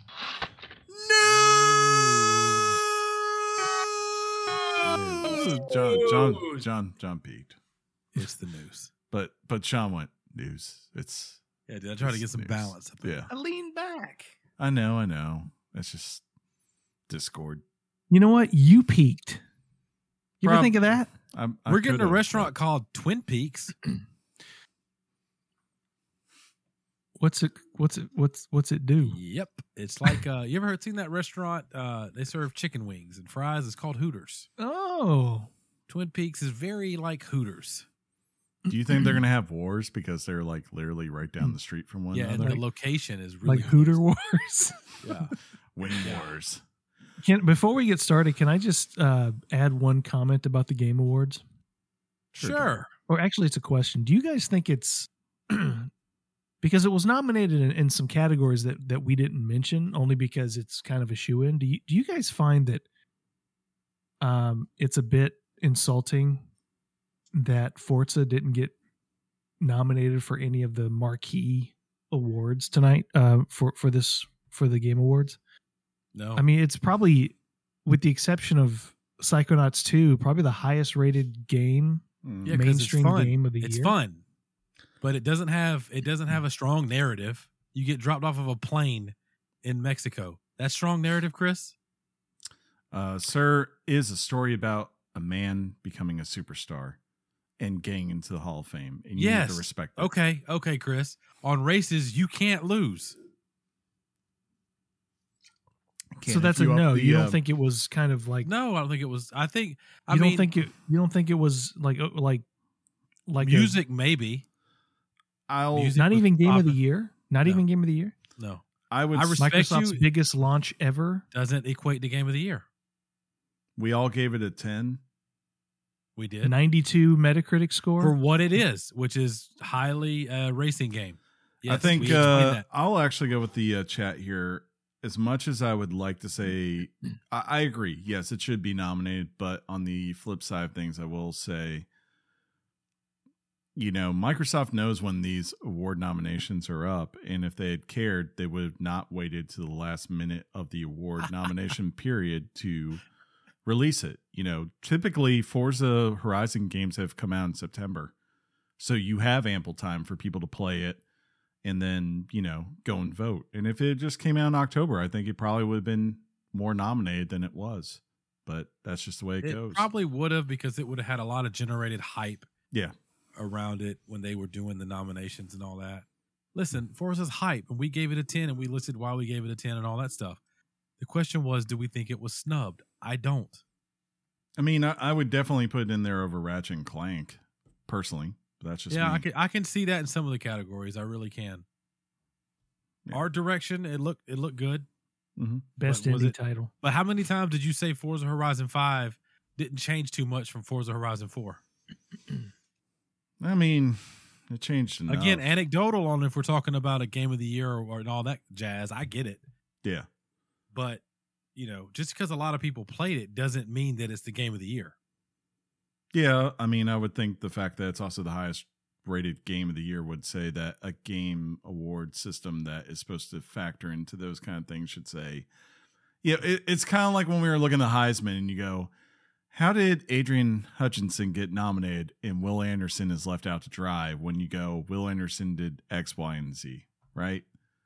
More than what these other people did. So it is what it is. Awards are always never, they're never perfect. That's what I would say. That's funny. Two things just happened in chat. John is happy that he got Chris and I to argue, which is always a treat for John. And Draven points out, I guess to me, that you can lose if you take it off easy. Sir, I don't play on easy. Ooh, Apparently I do. you do. What game did you have me turn on easy the other day? Oh, Timberborn. Yeah. Oh my goodness. Let me call. That's just because it's a good way to learn the game. You do the first one easy and then you up it. Yeah, that game is dope. Yes, it is. Hashtag Timberborn. Beavers for life. Again. Hashtag B. Sean, do you want a bonus? I love bonuses, buddy. Well, you get one. The launch of Halo Infinite is hours away, that being the campaign. And if you are an Xbox Game Pass Ultimate subscriber, you will gain access to monthly bonuses just for being signed up for the service. Quote, it's an awesome time for perks because we're excited to reveal that Ultimate members will be locked in to get monthly Halo Infinite multiplayer bonuses, starting with the first bundle on December 8th. The first bonus will be an exclusive Past Tense MA40 assault rifle coating. So that's cool. Nice little perk system for everyone there. John? And I can't wait to play it at 1 p.m. tomorrow. Yes, if you are listening to this tomorrow and it is 1 p.m. Eastern Standard Time, you can play the campaign. The campaign will be going live globally at the same time. So I think Microsoft put a map out there, or else I would just tell you, figure out what 1 p.m. Eastern Standard Time is in your time zone, and you will know when you can finish this fight, as they would say. I can't wait to hear his voice again. Oh, the other thing I would tell people to do, if you did not play Halo Wars 2, do yourself a favor and go look at a story recap, because a lot of what's going on here plays off of that.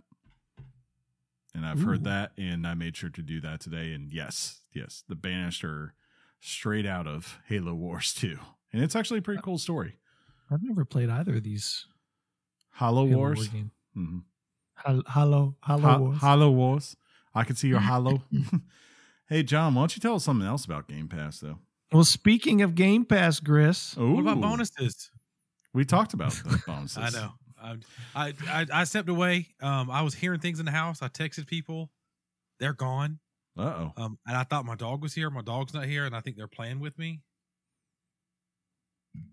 So, well, speaking of Game now, Pass. So I'm thrown off, but thank you for talking about bonuses, and I would like to hear about Game Passes, John. My bad. Well, if you want to hear about it, I'll tell you. Sony is working on a competing platform for Xbox Game Pass, according to a new report.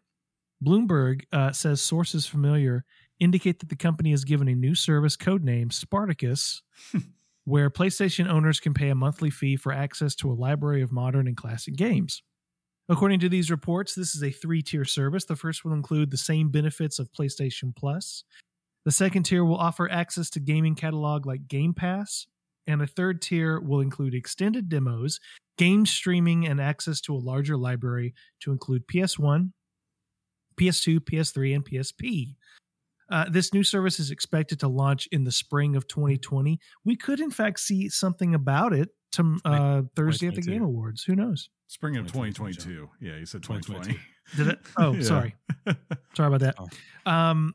Look, I will be the first to say to my co-hosts and to the audience that the idea of a sustainable business model for for a service like this, like Game Pass, if Sony's going to do it, maybe they have figured out a way for it to be profitable. I don't see them releasing the next Uncharted or Last of Us Part 3 or whatever, and it dumping into Game Pass the way that Halo would dump into Game Pass. Mm-hmm. I could be wrong about that, but it would be very difficult to see that happening. But that's just my take on it. People have been asking for this. People have been waiting for this to come around in some form. I think this was probably going to be a sort of a rebranding of PlayStation Now, to be perfectly honest with you. But what do you guys think? I don't want to spend any more money on any other service. And I think this is what that's going to be. I don't think simply a rebranding on what you just said, PlayStation Now. If they're wanting to compete with Game Pass, it can't be just that. It has to be like a tiered subscription model type deal. Maybe they eradicate PlayStation Now, or maybe they do an inclusion of it, but it's in that second tier. But I just don't want to spend more money on stuff. Am I bad for that? No. Yes, you're a horrible human being.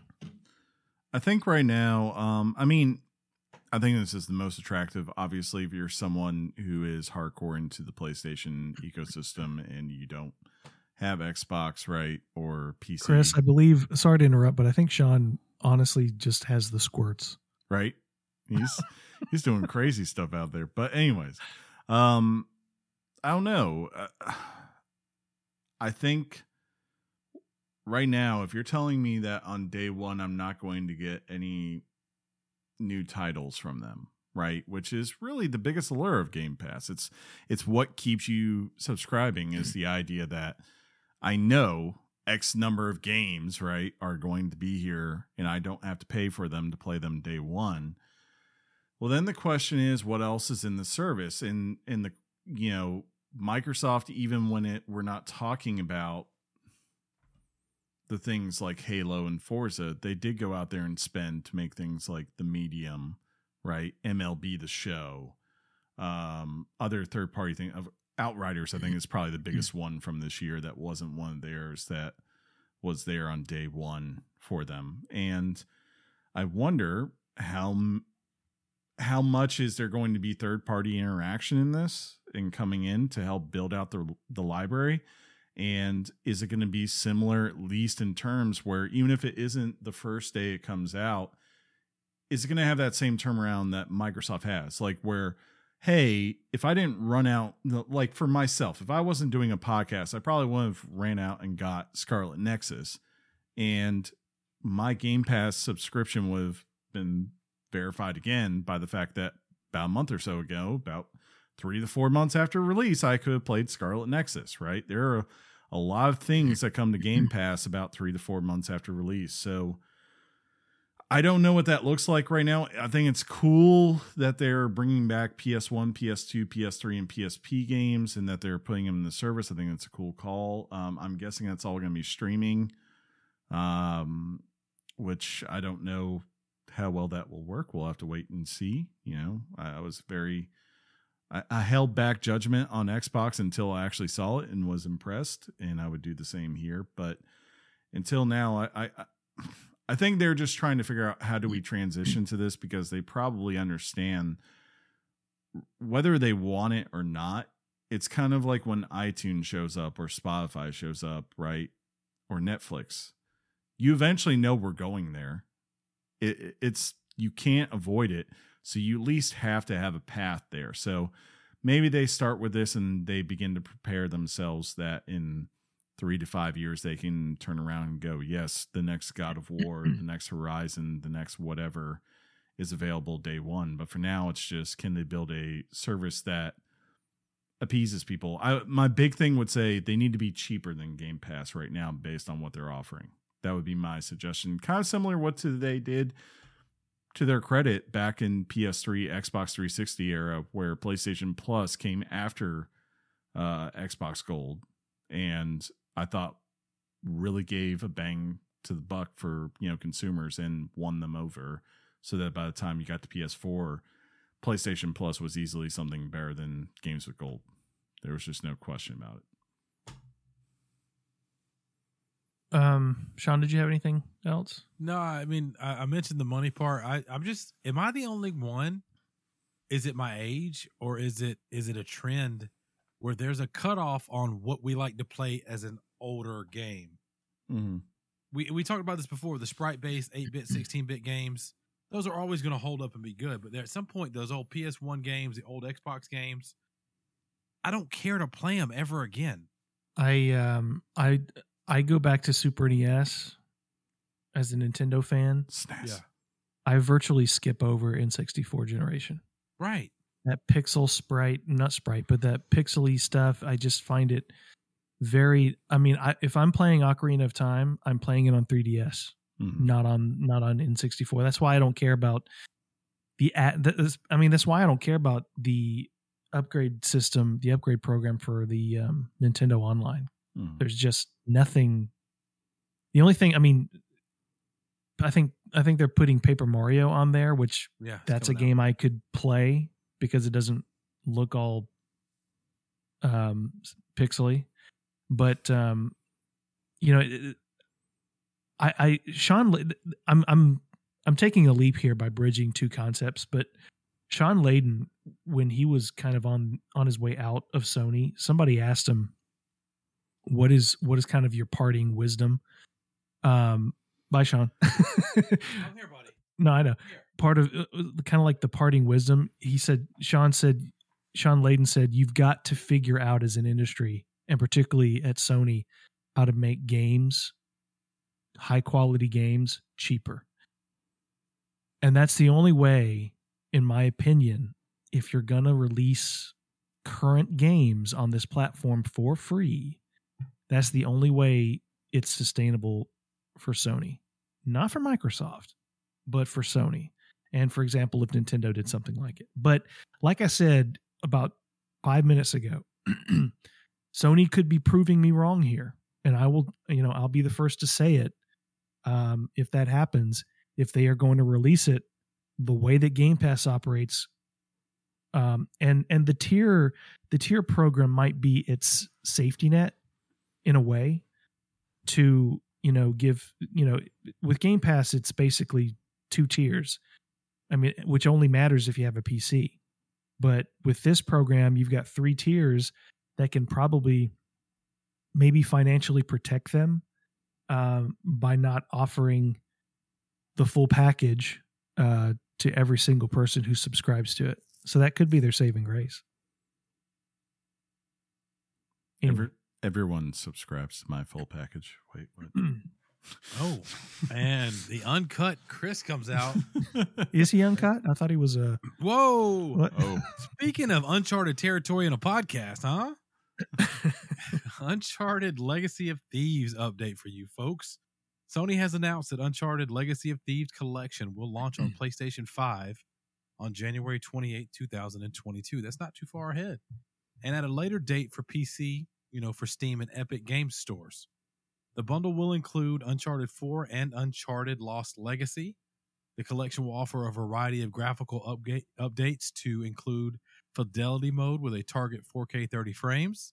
The game will also offer high frame rates and target 60 frames for Performance Mode. The collection will offer features for the DualSense controller, as well as spatial audio. The game will cost $50. And there you have it. Sean, before you comment, I want you to look at Chris. He's got that Miller Lite smile Yeah, on he his does. face. Yeah, it does. But would you agree, guys, that Uncharted Legacy of Thieves sounds like an awesome title for an Uncharted sequel? Yeah, right. it really does. Man, That could be one where the kid could be introduced as the main character, exactly. kind of thing. Exactly. But I believe, Sean, the one-off title, what is it, Lost Legacy? Yeah. Yeah, that game was awesome. That was kind of if I recall, that might have been one of your games of the year when it came yeah, it was out. tight. I have yet to play that, so I will definitely look forward to this. Yeah. This new one. I'm wondering, and they might answer this later, but I'm wondering how this incorporates into people who already own Uncharted 4. Yeah, I can't think of. I saw a tweet today. Something's coming out. Mm-hmm. I don't know that this is going to be worthless, but there's the model of it's going to come out. If you already own this version, it's only $5 for the upgrade. $10. Interesting. $10, right? Oh, okay. Yeah, because 60 is 70. It's always like that was what remember Jim. No, it was $5. Well, unless this is different, but I thought Jim Ryan came out and clarified after all the everyone complained about the Horizon Zero Dawn prices. No, this was brand new today. I saw it. But I thought I'll that's find what he it said. for If you want an upgrade version of a game, you have to pay $10 for the PlayStation 5. Fact check him, Sean. Get him. Fact check him. I mean, John, you've heard this too at some point, like Jim Ryan coming out and trying to save you're face. not wrong. You're not wrong. Yeah. I mean, for me, because I bought this game back in 2015, Mm-hmm. I'm not gonna be sour over this if it's not some sort of upgrade program. Yeah. It's no big deal really to me. I mean, it is a little bit different because, as you said, it's an older game. And they're only charging 50, so I could see why maybe they aren't going to charge 10 for this one versus a new release, right? Yeah. And I think they've already, in a sense, for Uncharted 4, I think they've already upgraded it for the PS5. They've given it that 60 frame boost. I could be wrong about that. Yeah, but what about 4K? Yeah, there's that. Right. Personally, I think it's great for, again, PC players. I totally support all the people that don't own consoles checking this out. And I hope they put all the other Uncharted games on PC for them to play, right? Like take the Nathan Drake collection and put it on there too, because I'm sure there are wealth people that would be glad to check out those titles and enjoy them, and especially with all the perks that PCs offer you. Won't say I don't see myself going out there and getting this, but totally understand Because why you hate someone else. PlayStation. Yeah, we know. No, I That's mean why it's I've funny just that you're gonna- I've played it, so I'm good. I feel fine. That's why it's funny that you're going to now tell us the free games for PlayStation. What about I thought you were going to tell us if it was $5 or not. Was it $5? I can't find it. I'll find it. I just Alright. can't right now. I'm not as good as a fact checker as you because I don't do that to my friends all the time. It's true. Let's see here. Sean is a free games for Whoa. December. Do you like how I've done this now? Yeah. Free games for the month. Free I just- games for December. First up, PlayStation Plus. We've got Mortal Shell, Lego DC Supervillains, and Godfall. This version, though, is called the Challenger Edition, which will have 3 modes called Lightbringer, Dreamstones, and Ascended Towers of Trials. I think people have said that does not include the end game content, which they are very ticked off about. Or at least, 1997, the height of like high school, baby's arm type stuff. Yeah. It was called Ascended Tower of Trials. Next up, we have Games with Gold. So, first up, we got The Escapist 2, then Tropico 5 Penultimate Edition, Orcs Must Die, and Insanely Twisted Shadow Planet, which is also the name of my Richard on the right. That's what I just said about me being in high school about Ascended Tower of Trials. Get it? Because it's a fucking tower. And finally, here are your highlights for Games Pass. Of course, tomorrow at 1 p.m. Eastern Standard Time, you can check out Halo Infinite in its full form. From the makers of, I believe, SteamWorld, right, John? SteamWorld Dig in this? That sounds right, but I'm not sure. The Gunk will be out on December 16th. And finally, we have Aliens Fireteam Elite, which will be That's out John. on John December played that 14th. game. Because John's a big Aliens fan, and I didn't know that till that day. Right. Can I say I checked out? So Mortal Shell is also already on Game Pass, and I tried, and within 5 seconds I was not impressed. Like, I get it's trying to be a Dark Souls game, but like the way the combat felt, I did not like its gimmick. I thought I was going to, but man, couldn't do it. All right. Well, maybe you'll awaken to it at a later Oh! time. Yeah. Speaking of that, Matrix Awakens, the Matrix Awakens Unreal 5 experience, notice it's not called a game, has officially been confirmed for Xbox Series X and S and PlayStation 5 and can be preloaded now. And we all love what, Sean? A good preload. Created, this is quote, created by members of the original movie team, including Lana Wachowski, along with Epic Games and partners. The Matrix Awakens, an Unreal 5 experience, is a wild ride in the reality-bending universe of The Matrix that features performances by Keanu Reeves and Carrie-Anne Moss. I'm looking forward to the movie, but could not care less about their Unreal 5 experience, unless it just completely dazzles. I know. I don't probably care about seeing this, like as far as like the Matrix and all that, right? The only reason I care is that it says Unreal 5, and therefore it's Correct, something yep. to show off Unreal 5 and to see what it is. Mhm. And also update the update. If you want the PlayStation 5 remaster version of Uncharted Legacy of Thieves, it will cost you $10. That's not the game I was saying. That's literally the one that we were just talking about. I know, but I said I saw on something. If you go back and listen to the audio, which you will, I said there was something I saw online. I don't know what game it was, Oh, okay. but it was cool because it's only going to be $5 for the upgrade. But whatever, man. I love your face. That's all that matters. What I was thinking about is how are they missing out on a Matrix VR game? Ain't nobody want no Matrix VR game except Dude. Sean and millions of people around the world. Dude, Sean downloaded an International Space Station game, could not play it. The only VR game in history. So I had to take it off. Why I was like, not? I can't do it. Can you it's just, imagine that scene? Go ahead. Okay. Sorry. You're saying you couldn't play it in the sense of like the fact of the spatial awareness of like being in space and looking down. No. That was it wouldn't fine. run?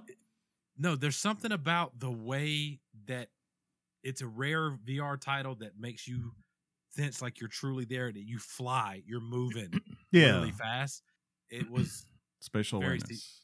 yeah. I don't. So there's that scene in Matrix Reloaded where Neo leaves the architect's room and he's flying towards Carrie-Anne Moss to save her from falling off that building. Yeah.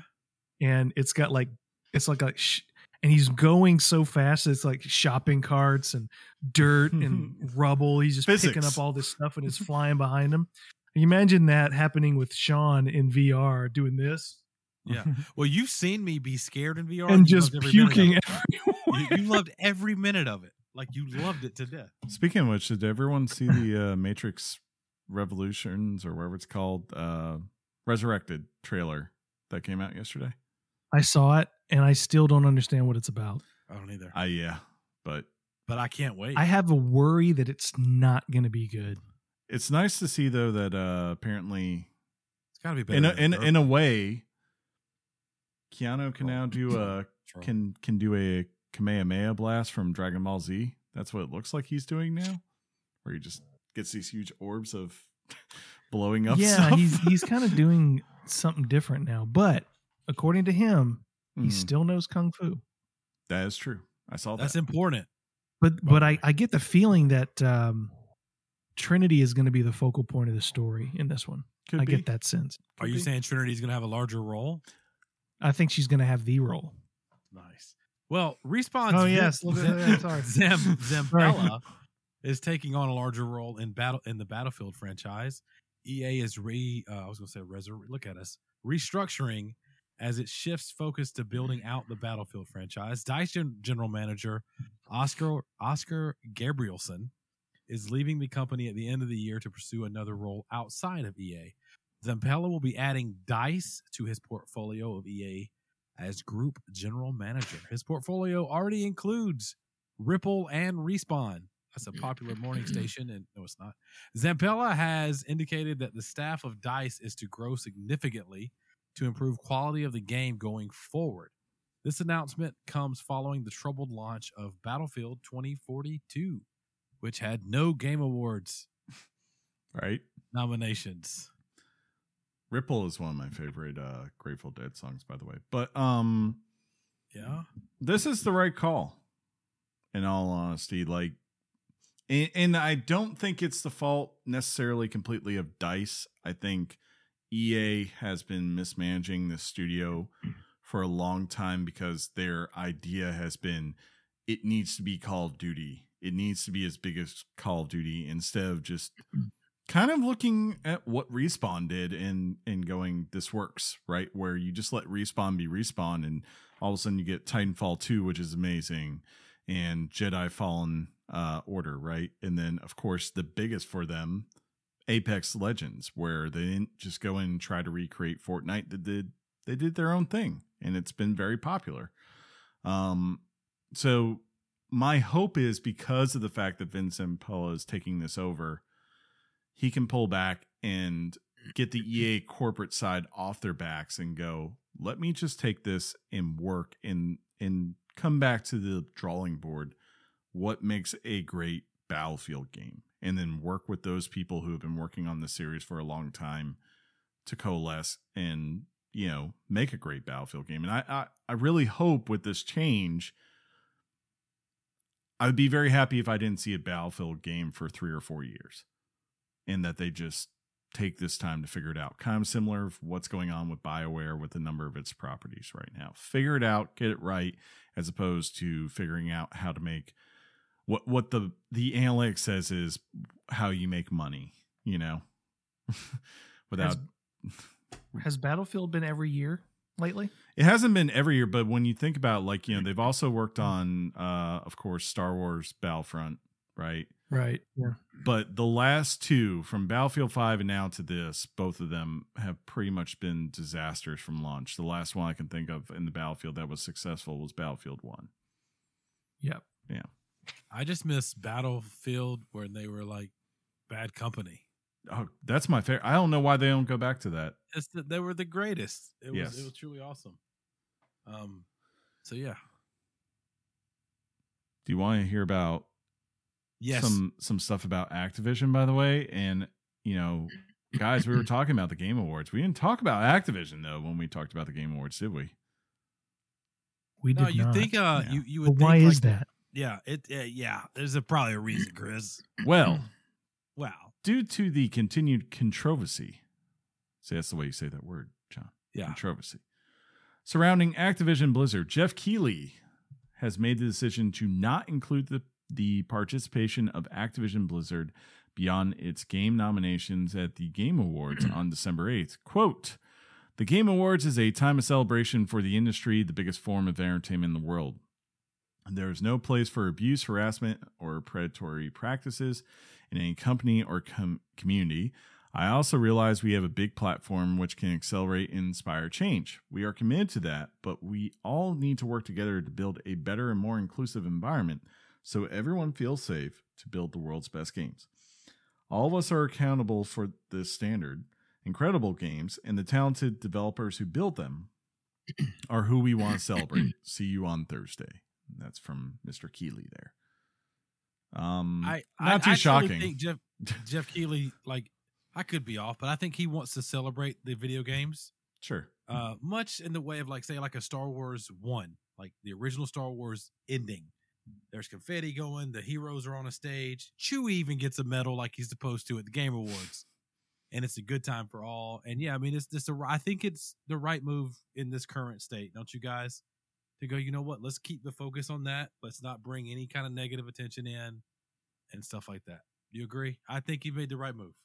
Yeah, I think you do. He played the right move in terms of satisfying, I think, multiple parties in this, where yes, you don't want to punish the daily developers, where if enough people in the industry think their games are good enough that they should be nominated, and of course, especially if they win, right, for those awards, that they shouldn't receive something.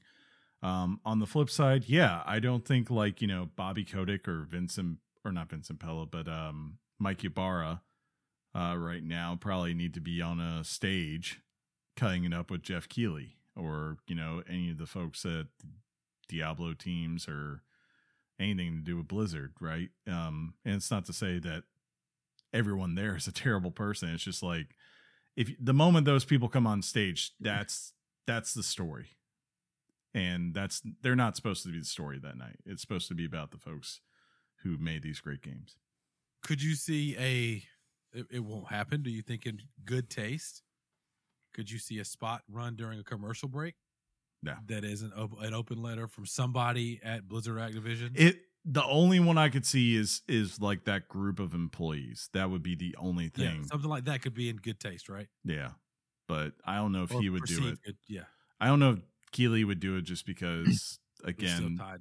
Yeah, you have to think about 3 or 4 years from now, there's a likelihood that you will have something from Activision Blizzard. And, you know, Keighley probably doesn't want to box himself into a place where they cut him off from anything in the future too.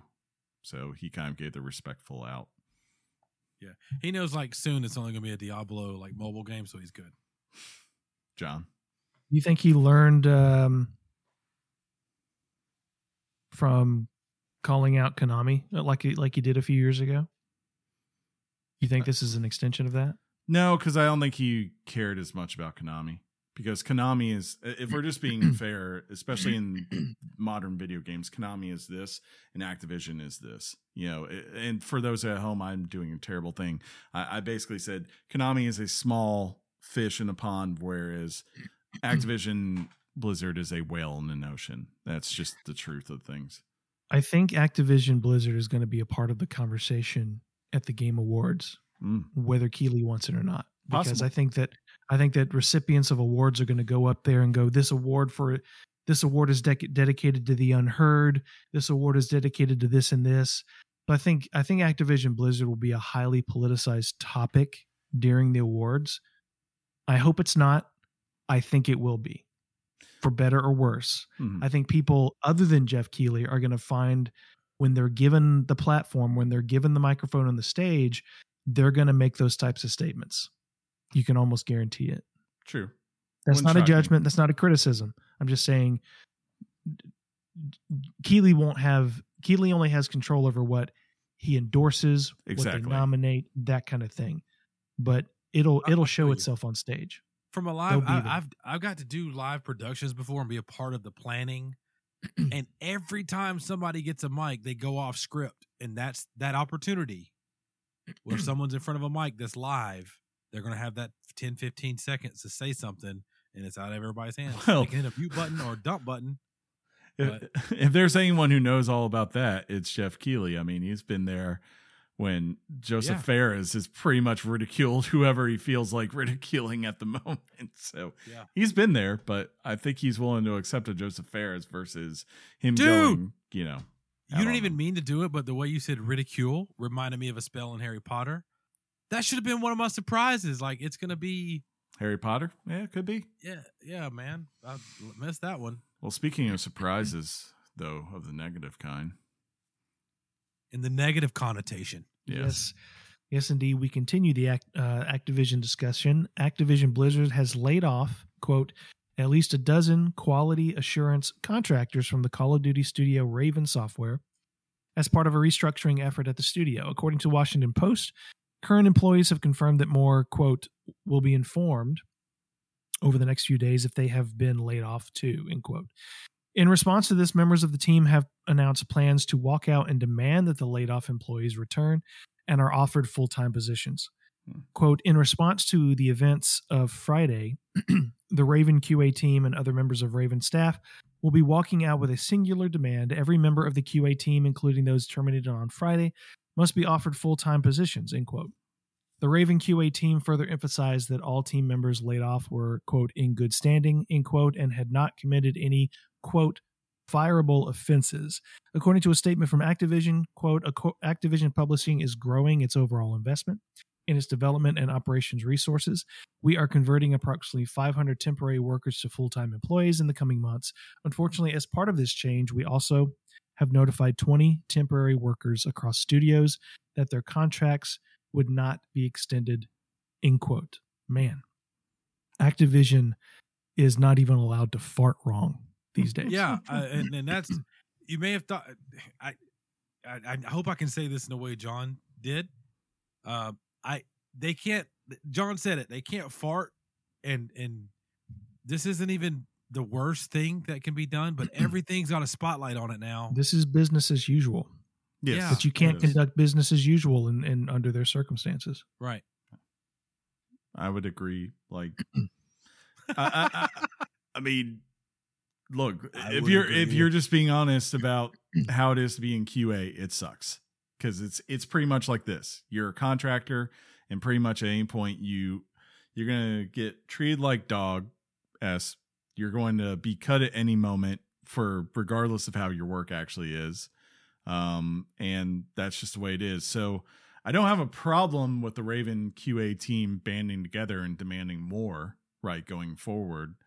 I doubt they have that they're willing to go to the level where they're all going to say no and just keep boycotting it, right, to where it will be effective. But I also get why you would do this right now, which is, as you said, is like probably the one time you can actually like highlight something. And because Activision's such deep elsewhere, that you could maybe get some compassion around your movement. So I applaud the effort. I'm sure it's not going to work in any way meaningful, but sucks to be in QA. I'm going to split I'm going to split it here. I don't applaud it.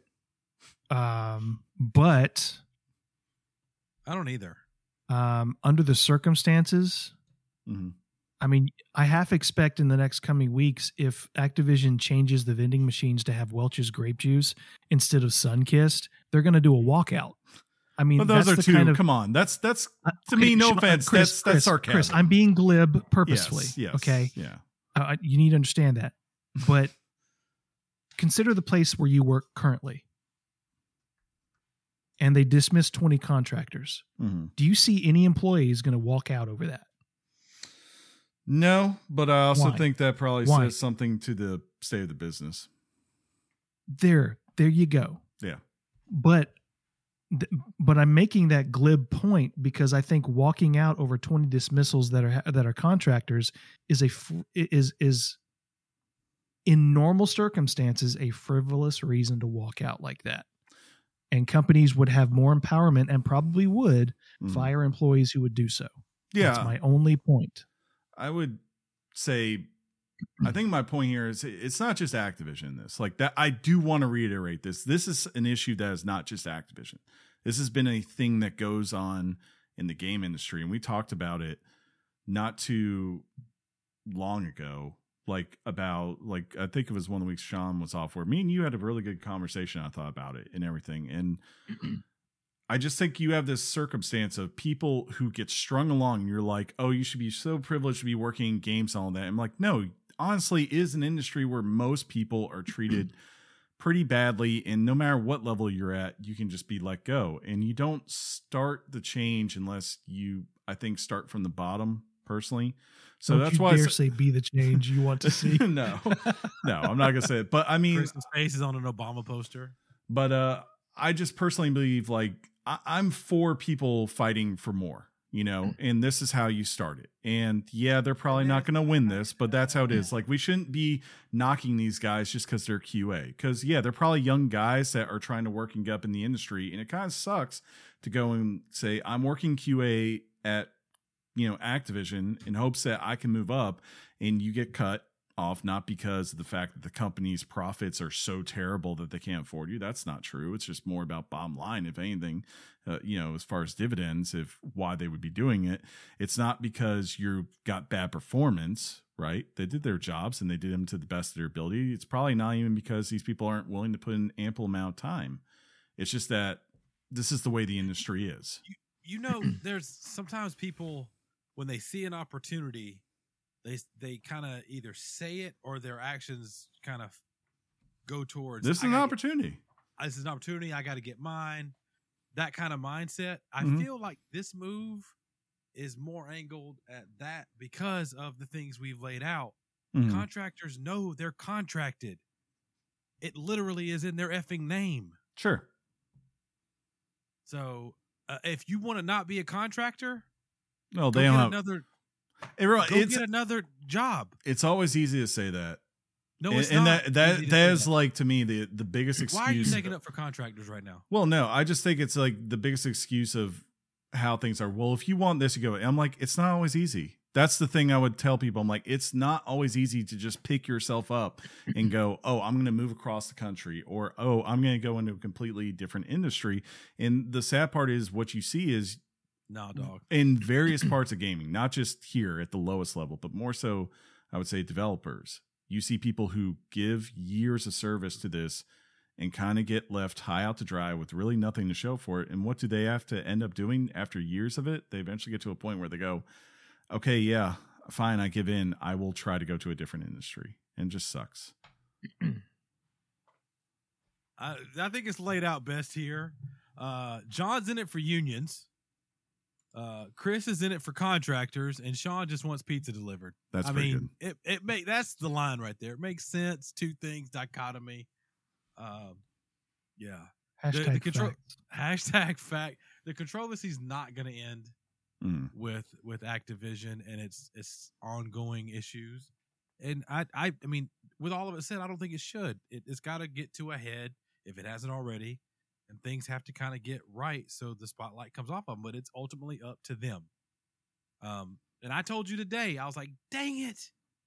I think I want to play World of Warcraft, and it's not because of anything but talking to people, some strangers, some friends that reminded me that, you know what, F those guys that were pieces of crap.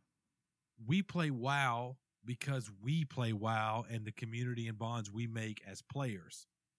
And then that's kind of hit me different than it has. And you guys know I haven't been playing.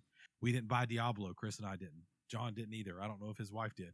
I quit playing WoW. I turned it off.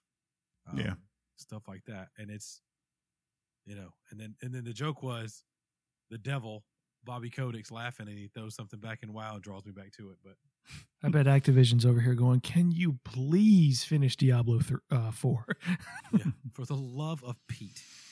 But we are at a point, Chris, where I say that it's the final news piece of the week. You stop me. You hit a button and you do a thing. Finally, this week. So the game that's going to win all the awards on Thursday is trademarking Acclaim. That's right. It Takes Two. Wait, what? Take-Two Interactive has hit Hazel Light Studios' game, It Takes Two, with a trademark claim. What? Which has apparently forced Hazel Light to abandon ownership of the game's name. This is nuts. The company has yet to comment on the dispute, but hopes the situation can be resolved after it wins the Game of the Year. Take-Two Interactive has also filed trademark claims for words like Rockstar, Social Club, Mafia, and Civilization, which all have connections to current properties. This reminds me of the time that Paris Hilton tried to trademark That's Hot. Yeah. It's just like, why do you get to own the phrase mafia? I mean, for all we know, Scorsese's got a one up on that one. It's like if you use mafia, Scorsese can't make any movies anymore. They've made the point like where with Rockstar, even though they've trademarked it, right? They're not going after Rockstar energy drinks. You know, and why? Because Rockstar energy drink, is owned by a very big company. Right. That could easily fight the litigation, right? And make your life hell. Yeah, I hate this part of it. It's just, it sounds like the business side of things going like, well, we should claim this because, dollars, as opposed to just someone stepping back and be like, this is going to make us look bad. And it's not like we're talking about, there was a different one they had that they were going against that was a straight up reference out of GTA. Like, I can't remember the name of the company. It was like some t-shirt company or whatever. And I totally understand that because you're playing off their property, right? Kind of like how Nintendo and shuts down a lot of things too that play off its stuff where you're like, hey, you're protecting Mario, right? People can understand this, but I don't think there was one person who played It Takes Two and the first thought of them was, yes, Take-Two Interactive. That's obviously what this game is about. It's about It Takes Two Interactive and how great a company they are and how they give us Rockstar and NBA 2K. That's what I'm thinking about when I do this. It's just them trying to make money. Sucks. I mean, well, that's why Sean and I are working on a game called Fantastic Sibling Brother Melee. Right. But this is like, sometimes you read a story and you're like, am I reading the Babylon Bee? It's crazy. Or the Onion? Because that's what this seems like sometimes. You imagine like a calendar sues us for the word weekly. Yeah. And then some like Monopoly sues us for game and trademarks it. We're done. We're down to just chat, bro. Well, we need to start looking, doing searches of weekly on the podcast to see who we're going to sue every week. Dude, money.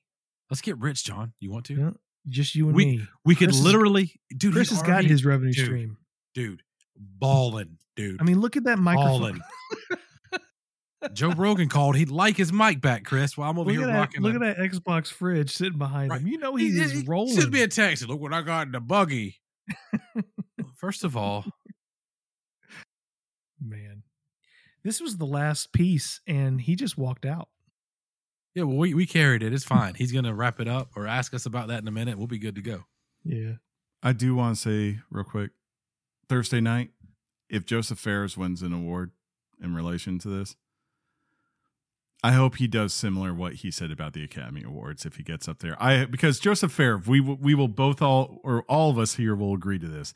That man does not care what you think and does not care how lawyers feel about him saying things or what Jeff Keighley is going to think. That man will get on stage, and if he wants to say something, he's going to say it. I think we would all. Red Dead Redemption 2 is trash. Right. And GTA 5 is the most overrated game on the planet. Right. He does not care. And where's the Forza love? Right. But anyways, do you guys want to wrap this up? Never. Just to be safe. I didn't even play the song. I just asked you. So you know what? Play the song for a minute. Now I got to put the song on for a minute. But we are going to wrap this up. And it is fun. I think. What did you just say? I'm not sure he knows what he said. I think it's going to be safe. That's just my thoughts.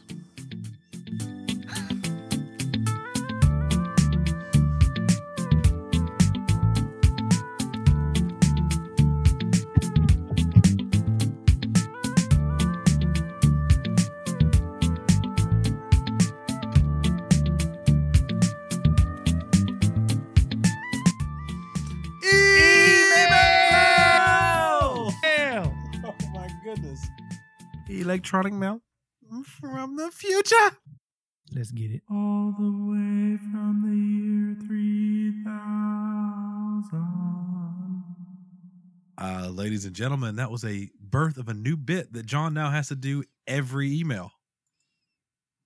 So Tone Loc called. He just put a claim in for the term "Let's get it." Ooh, can I I do won't this? remember. I want to do this first email.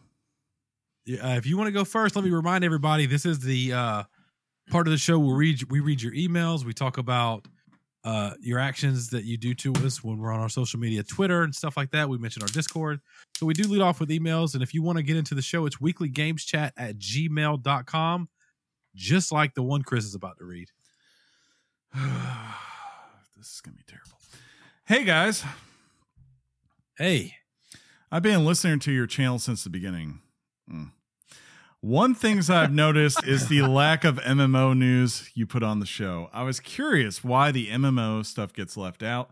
Unless it's something negative, keep up the good work and game on. That's from, we'll just say it's from a guy whose first name is Ryan and last name Leaf. First off, game on. Game on, sir. Well, I can say, and Sean, you can attest to this, Chris doesn't let you cover MMO games. It really, that adds to the narrative of the email. But we have discussed This is such World of bullshit. Warcraft. Josh has been on discussing World of Warcraft. I've talked Destiny, which some people say is a junior MMO. It's definitely more towards the MMO mindset now. I mean, we've given it its fair share. I mean, We talked about we you talked put it about in the New news. World. Yeah, we talked Talked about New World. talked about Valheim, talked about, Well, Valheim's not MMO.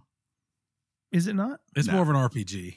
Ish. You can just multiplayer. you can host a server for yourself with your friends, but it's not MMO. But it's not a traditional MMO. Yeah. You guys Um, don't ever correct me. Like See, John, an MMO is. I would, you know, Sean, what I would say, if we had someone that was playing the new Final Fantasy 14 expansion, They were reliable. and wanted to come on and talk about it for 30 to 40 minutes, I would totally Yeah. be down at some point early next year having them on for an episode, and I think you two would be too. I would too. But Yeah. I mean, there is some criteria. We need like a video game T-shirt, a sporting shirt, we maybe need a shirt. Marvel, a at Marvel least. shirt, a button-up, presentable, right? Shirt, Yeah, and stuff like that. Yeah, I don't know if we and can a have decent, any. a decent mic to talk into. I don't know if we can put up with anyone who's got lizards in their background, so he would have to work on that too. Lizards, that's hard. But I Right. think we're always looking for that MMO correspondent. We have a Pokemon correspondent. We need an MMO correspondent. And Yeah. Josh Dalton's writing in right now. Just woke up. What happened?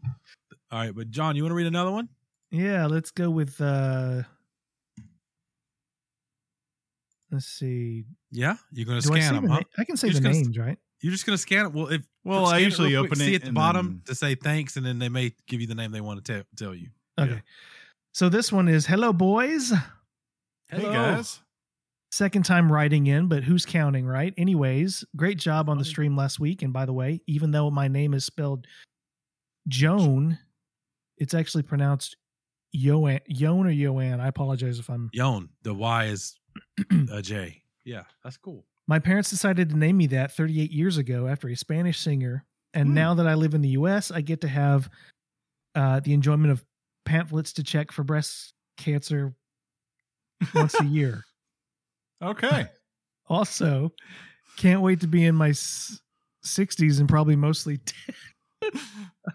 deaf as I miss my doctor's appointments because they keep asking for Miss Joan as I'm sitting right here. Oh, okay. He's getting Because he's not Joan, he's Yon, Yeah, and he he's doesn't not- need yeah. a breast screening. got And it now. We're with you. Yeah, we're slow, but it's funny. We were like, okay, this is taking a turn, and you're like, where's it gonna recover? Where's it going? Okay. I'm so Is glad I this- got this one. I have to. Recently started Metroid Dread, and what a fantastic trip it is. It actually made me get a few other Metroidvanias, and I'm loving it. I've Yeah. noticed, though, that a lot of indies and smaller developers still have amazing soundtracks, and a lot of AAA titles do not. I will say I stopped in my tracks with the tech demo for Astro's Playroom when I heard I'm Your GPU. They even included the lyrics behind a breakable wall in the level. What a treat. Yes. To this day, I still enjoy and oftentimes listen to soundtracks of games from my childhood, and my favorites, without question, is Simon's theme, Yeah, in Super Castlevania 4. That's an awesome song. What is your favorite game soundtrack, and what game has had that effect on you recently? Especially want to know DJ Money's answer. Keep up the good work, boys, and can't wait until VGA Awards. Maybe another Metroid? Let's hope. A guy can only dream. Yeah, my answer's not gonna. It's gonna be terrible, possibly. But these games are known for making amazing music, and Just Dance 2022 featuring BTS. No, so I do actually. This is kind of a callback to the previous email. I do love the MMO RPG, and one that is quite solid is Final Fantasy 14 Online. That soundtrack is amazing. It has a pre-Impact or Meteor, and a post-Meteor soundtrack. Fantastic. I love the music in every part of World of Warcraft. And I also love, as far as video games go, pick a Zelda game, and I'm down. Yeah. It's going to have somebody's theme in it, and it's going to be delightful. To this day, I listen to a lo-fi kind of a remix channel of Zelda music. So there you go. I gave you 3 answers. I hope that's sufficient. One of my favorite tracks of all time from a video game is called Twilight's Over Thanaland, and that's from Final Fantasy 14. So there you go. For me, my favorite soundtrack, I think I've gone the record of saying this before, but just to reiterate, Mass Effect 2, I think is just one of the greatest soundtracks out there ever made. And if I had to pick one song, though, I think, or I should say, the best theme, I think, is the main theme from Halo. I just, every time I hear amazing, right? Every time I hear those dudes doing their vocal thing, going, I can't do that. I get chills, and I just know Master Chief's about to come at him again. Well, like if we're going straight themes, I would have to go Zelda's theme. It's classic. Any game they do it, or a fairy fountain. Like, so does the fairy fountain have a theme? If it does, that's awesome too.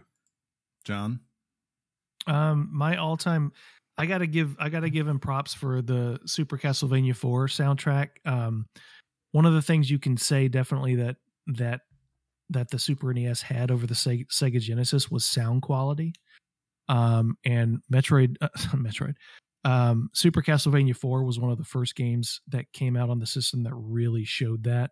Simon's theme from Super Castlevania 4 is an amazing track when you're fighting through the first level. Got to give him props for that observation. My all-time favorite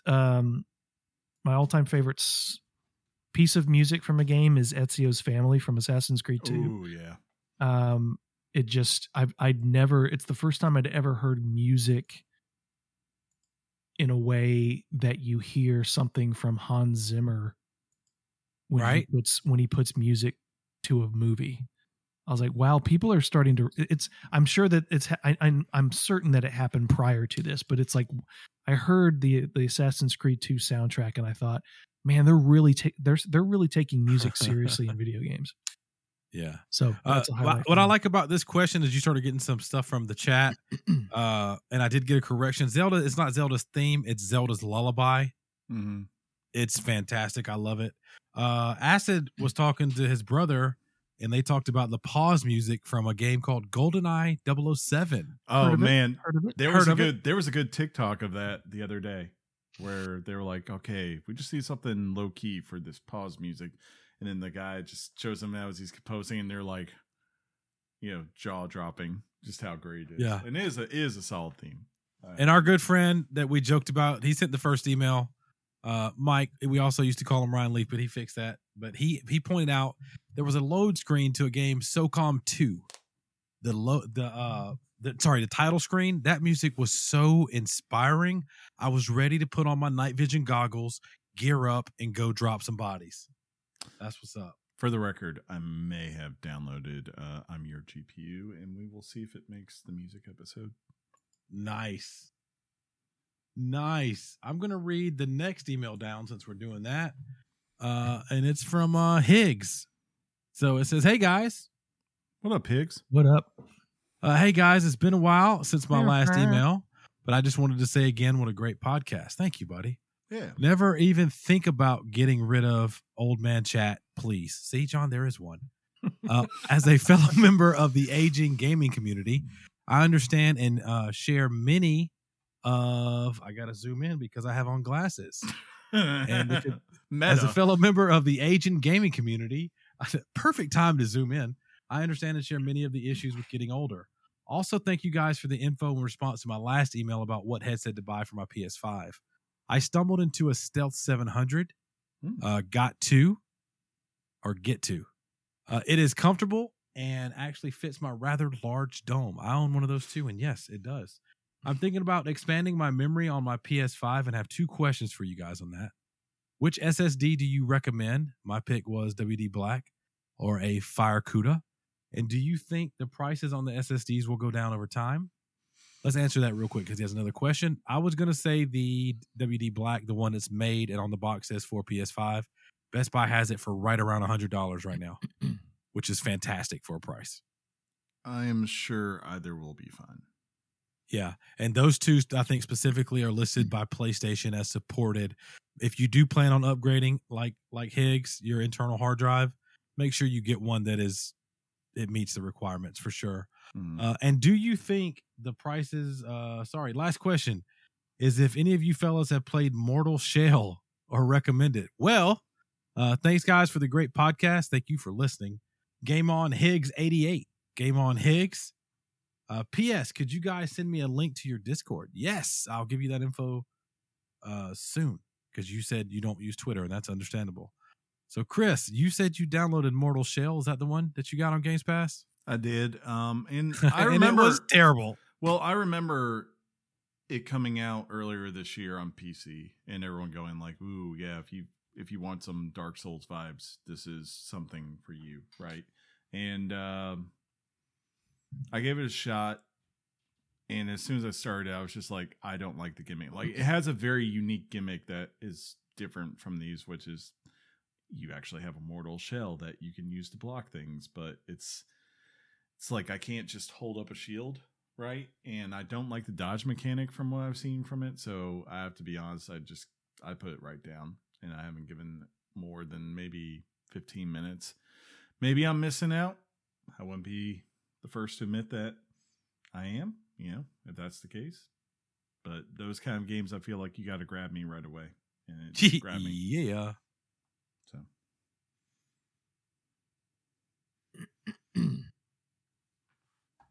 All right, we got one more email, then we'll pivot over to Discord. I got one there, so if one of you 2 want to read the one from we have left. All right, here we go. Matt. This is going to get us talking. I got to go potty and I'll be back. Hey, boys. Hey, what's going on? I employ a couple of 100 employees in my multiple companies. Ooh. Nice. Right? I told you we have our listeners, we have money. DJ money. We have real money. We're fancy. Each position comes with a wage range that is specific to the position based on market pressures. Each employee gets a starting wage on this established spectrum based on skills, expertise, and experience. 2 employees doing the same job rarely get paid exactly the same because every person is different. I employ probably 95% women, and women tend to be the highest paid in my companies, but that is just because they do a better job and climb the wage scale. That's awesome. I may be wrong, but I don't think there is a ton of sexism in the workplace, and that might be my impression because that's my world. I think the female wage gap has a lot to do with childbearing and rearing, which pushes women's careers behind at least 1 year for each child they have comparatively to a male. I think often disgruntled employees want to explain a situation and point fingers when sometimes there's just no easy way to air explanation, or because the explanation is that the other employee is simply more performing in the eyes of the employer. Most employees tend to be self-centered and unaware of their comparative competencies. This is why we tend to hide I can't say that word, John. Sorry. Can you help me there? if you're up. Remuneration. Thank you. Yeah. Yeah, I suck at these words sometimes. Details of each employee from the group. The population in general is not, quote, mature enough to be able to self-evaluate and understand why they might be paid less than a coworker. There's a lot of jealousy, which becomes a problem over time as the employees become disgruntled. If the CEOs in your story had to pay the same, then maybe the guy should have taken a pay cut. It's not right to force a raise for someone with less experience on the company just because of sex or race. That's pretty close to blackmail in the mind. End quote, Matt. Matt, thank you for that. That was interesting, and I do agree. There are a number of industries, and I think it's cool that you definitely seem to reward based on performance above all else, which I think a lot of people would say is what their number one goal is. I could tell you personally, I have a sister in an industry very close to that isn't far off. I mean, it's technology, where she could tell you, despite the fact that she's been a great worker, and I can vouch for her on this, that she has been held back by it for a number of years. She says it's getting better, but this is someone also who very much is with you, believes in the market and believes very much in the person who does the most work should get the most reward and reap the most, right? I think this is an interesting thing because we're not talking about basic level employees. We're talking about, as John said last week, the C-suite, right? The executives and all that. And it's a little bit different there. And I don't know. That's a hard thing. My argument, I guess last week was just more so optics wise, they should have just folded and said, fine, we asked them to do this, then let's just go ahead and own up to it versus what they did. That said, I would still say Jen O'Neill deserved to be paid as much as Matt Ybarra, because guess what? Matt Ybarra has never ran a video game development studio, and she has. And I can tell you who would have been running their studios there at Blizzard. It would have not been Matt Ybarra. He probably would have been on the development side as far as tech, and Jen O'Neill would have been running Blizzard. But that's just me.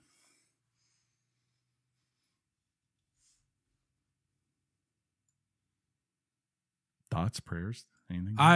While John's kind of collecting his, I just wanted to thank you personally for that email. Mm-hmm. It was a definite unique take on a position that we don't have. I want to congratulate you on your success. You obviously know how to compose an email very nicely. I appreciate it. I appreciate you taking the time out and giving us that information. It's like he runs a company or something. It's like you run a company or something, which is amazing. Yeah. So, John, are you composed? You ready to say something? Well, a lot of the things he says comes from the perspective of someone who's actually running, doing the work and managing the personnel, Mm. which is a far more valuable perspective than anything I can offer. But you know, he's one of those people that nobody ever really asks, which is unfortunate. Because you know he mentions the wage gap. And it's just a big topic of conversation, or at least it was a few years back, that when you asked any reputable economist, they'd say, this is not what people make it out to be. I mean, the fact is a wage gap exists. The reality is why, and that goes to different, like, men work on average 45 hours a week. Women work an average of 41 or some stat like that. Women value work-life balance more than men do. I mean, there's a lot of that stuff that can be explained that brings the wage gap down to a matter of 1 or 2 cents as opposed to 25 cents as the stat reads. But the guy's insight is interesting because he's down there doing it. And I got to get, I would want the money, but I would never want to do the job of managing personnel and owning multiple companies. So hats off to you, my friend. So for sure. That actually concludes emails on the weekly games chat at gmail.com email that we're going to read this week. If you notice, once again, we're giving you a pretty meaty show. You're welcome. That's what we do. Real quick over on Discord, there is an email that I must read before I highlight some things over on Twitter. And it comes from Acid Sugar, who says in a question form, when will at Acid Sugar and at Spooky play MHR, which stands for Monster Hunter Rise, John? The people must know. Acid, I'm so sorry. I'm such an old man. And to be perfectly honest, Georgia losing, I might put on a smiling face, but that loss tore me up. I did not want to. I was in a. You can ask my wife. Your wife. I was in a crabby mood during the game and the remainder of that weekend. It was horrible. That loss was horrible for me, and I just wasn't in the mood to do anything. But I hear you. I desperately want to play, but Acid, my worry is, and he's listening to this now, my worry is that I haven't played it in so long, I've completely forgotten how to do it. That's the way. And Sean, you can attest to that, being a Monster Hunter fan. Yeah, that strikes me as the kind of game, if you don't play it for a while, it's got to be your game. You have no idea how to play. You got to be in the grind. You got to be killing monsters. Yes. You got to be getting armor. It's a whole deal. Yeah. Speaking of games, real quick, this just broke, I think. Yeah. Game Informer is saying that the review is in for Halo 9.25, boys. Yeah, that's good. That is very good. Quick question, Acid. Are you, just out of curiosity, when this comes out, when Monster Hunter comes out on PC, are you moving to PC? I would love to know that. Or have you already done too much work on the Switch version to want to start over? Anyway, he can answer that when he feels like it. Yeah. Or he can DM me, whatever he wants. Not DM. Slip in. That's what's slide up. In. Speaking of DMs, we're going to pivot over to Twitter. So we're on Twitter at Weekly Games Chat. We got a couple of mentions. First, we've got one that was from Izzy Curse at Izzy Curse, Weekly Games Chat. I look forward to listening to you guys every week. Ever since I found your Scarlet Nexus episode. Hey, even went back to listen to older episodes from 2017. Nice. At Weekly Games Chat, to my number one podcast of 2021. This is from at Mike True. Thank you for keeping me company on Spotify all year long. That's right. We're even on Spotify, folks. What's up? At Cal, the girl, got any Nintendo Switch game recommendations for the holidays? Yeah. I said Metroid Dread. That was what I replied to, and I would love to hear your thoughts and prayers on that, John. Chris? Chris. Go, Chris. Yeah, Chris. Animal Crossing. There's Super Mario Odyssey, Breath of the Wild. Which is the last game he played on Switch. Yeah. There's Mario Kart. There's Super Smash Bros. Ultimate. Oh my God. I think a lot of people Skyward Sword, Chris. That was one from this year. I think a lot of people seem to think that that Mario Golf game isn't too bad. It's pretty good. It's pretty good. There's John, we need to play that too. Monster Hunter. Apparently, There's you like Pokemon, there's a new Pokemon. I think I'm out of stuff. Or you just play. John, give him some real answers. Play some old stuff. Skyward Sword is a nice holiday game. Yes. One to really enjoy. They're a little older, but I really love the Paper Mario game. I really love Luigi's Mansion. That Toad game. What is it? Treasure Tracker. Treasure Tracker. Yeah, that is a great one. Wonderful little game. Mario plus Rabbids. Wonderful little game. Tons of good stuff. And you're even what was it? Oh shoot, I can't remember right now. But dang. Old man chat, I just blanked out. But hopefully you can get some recommendations from that. So finally, we got from at Pirate Bender, John, I'm sorry. Roll Tide, boys. Roll Tide. Roll Tide, sir. Let's go back to our home. Let's see if we have any new followers. Sean, I'm sorry. Another recommendation, and I think this is a very overlooked title this year, is Bowser's Fury. Oh, yeah. Really that was the one that came with the remake of, or the re-release of Mario 3D. It's a small scale 3D Mario game. It is excellent. It really is excellent. So no, not you. No, that was you're good. You're good. So just to kind of remind you guys, that's going to be it for Twitter. If you want to reach out to an email to us, weeklygameschat@gmail.com. I just told you about our Twitter @weeklygameschat. Nice and easy. We have a pinned tweet to get over to Discord if you want to, or you can email us like we had a listener do. And I sent, information to join our Discord. Hope to see you soon. But this has been episode 335. We hope you had a good time. If you didn't, but you want to, join us on twitch.tv/weeklygameschat. Wherever you get your podcast, give us a like. Tell your friends about us. We appreciate you very much. Tune into the Game Awards Thursday.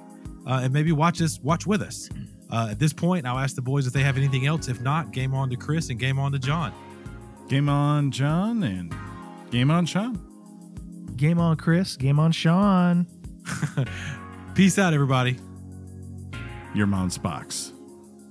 Thug life.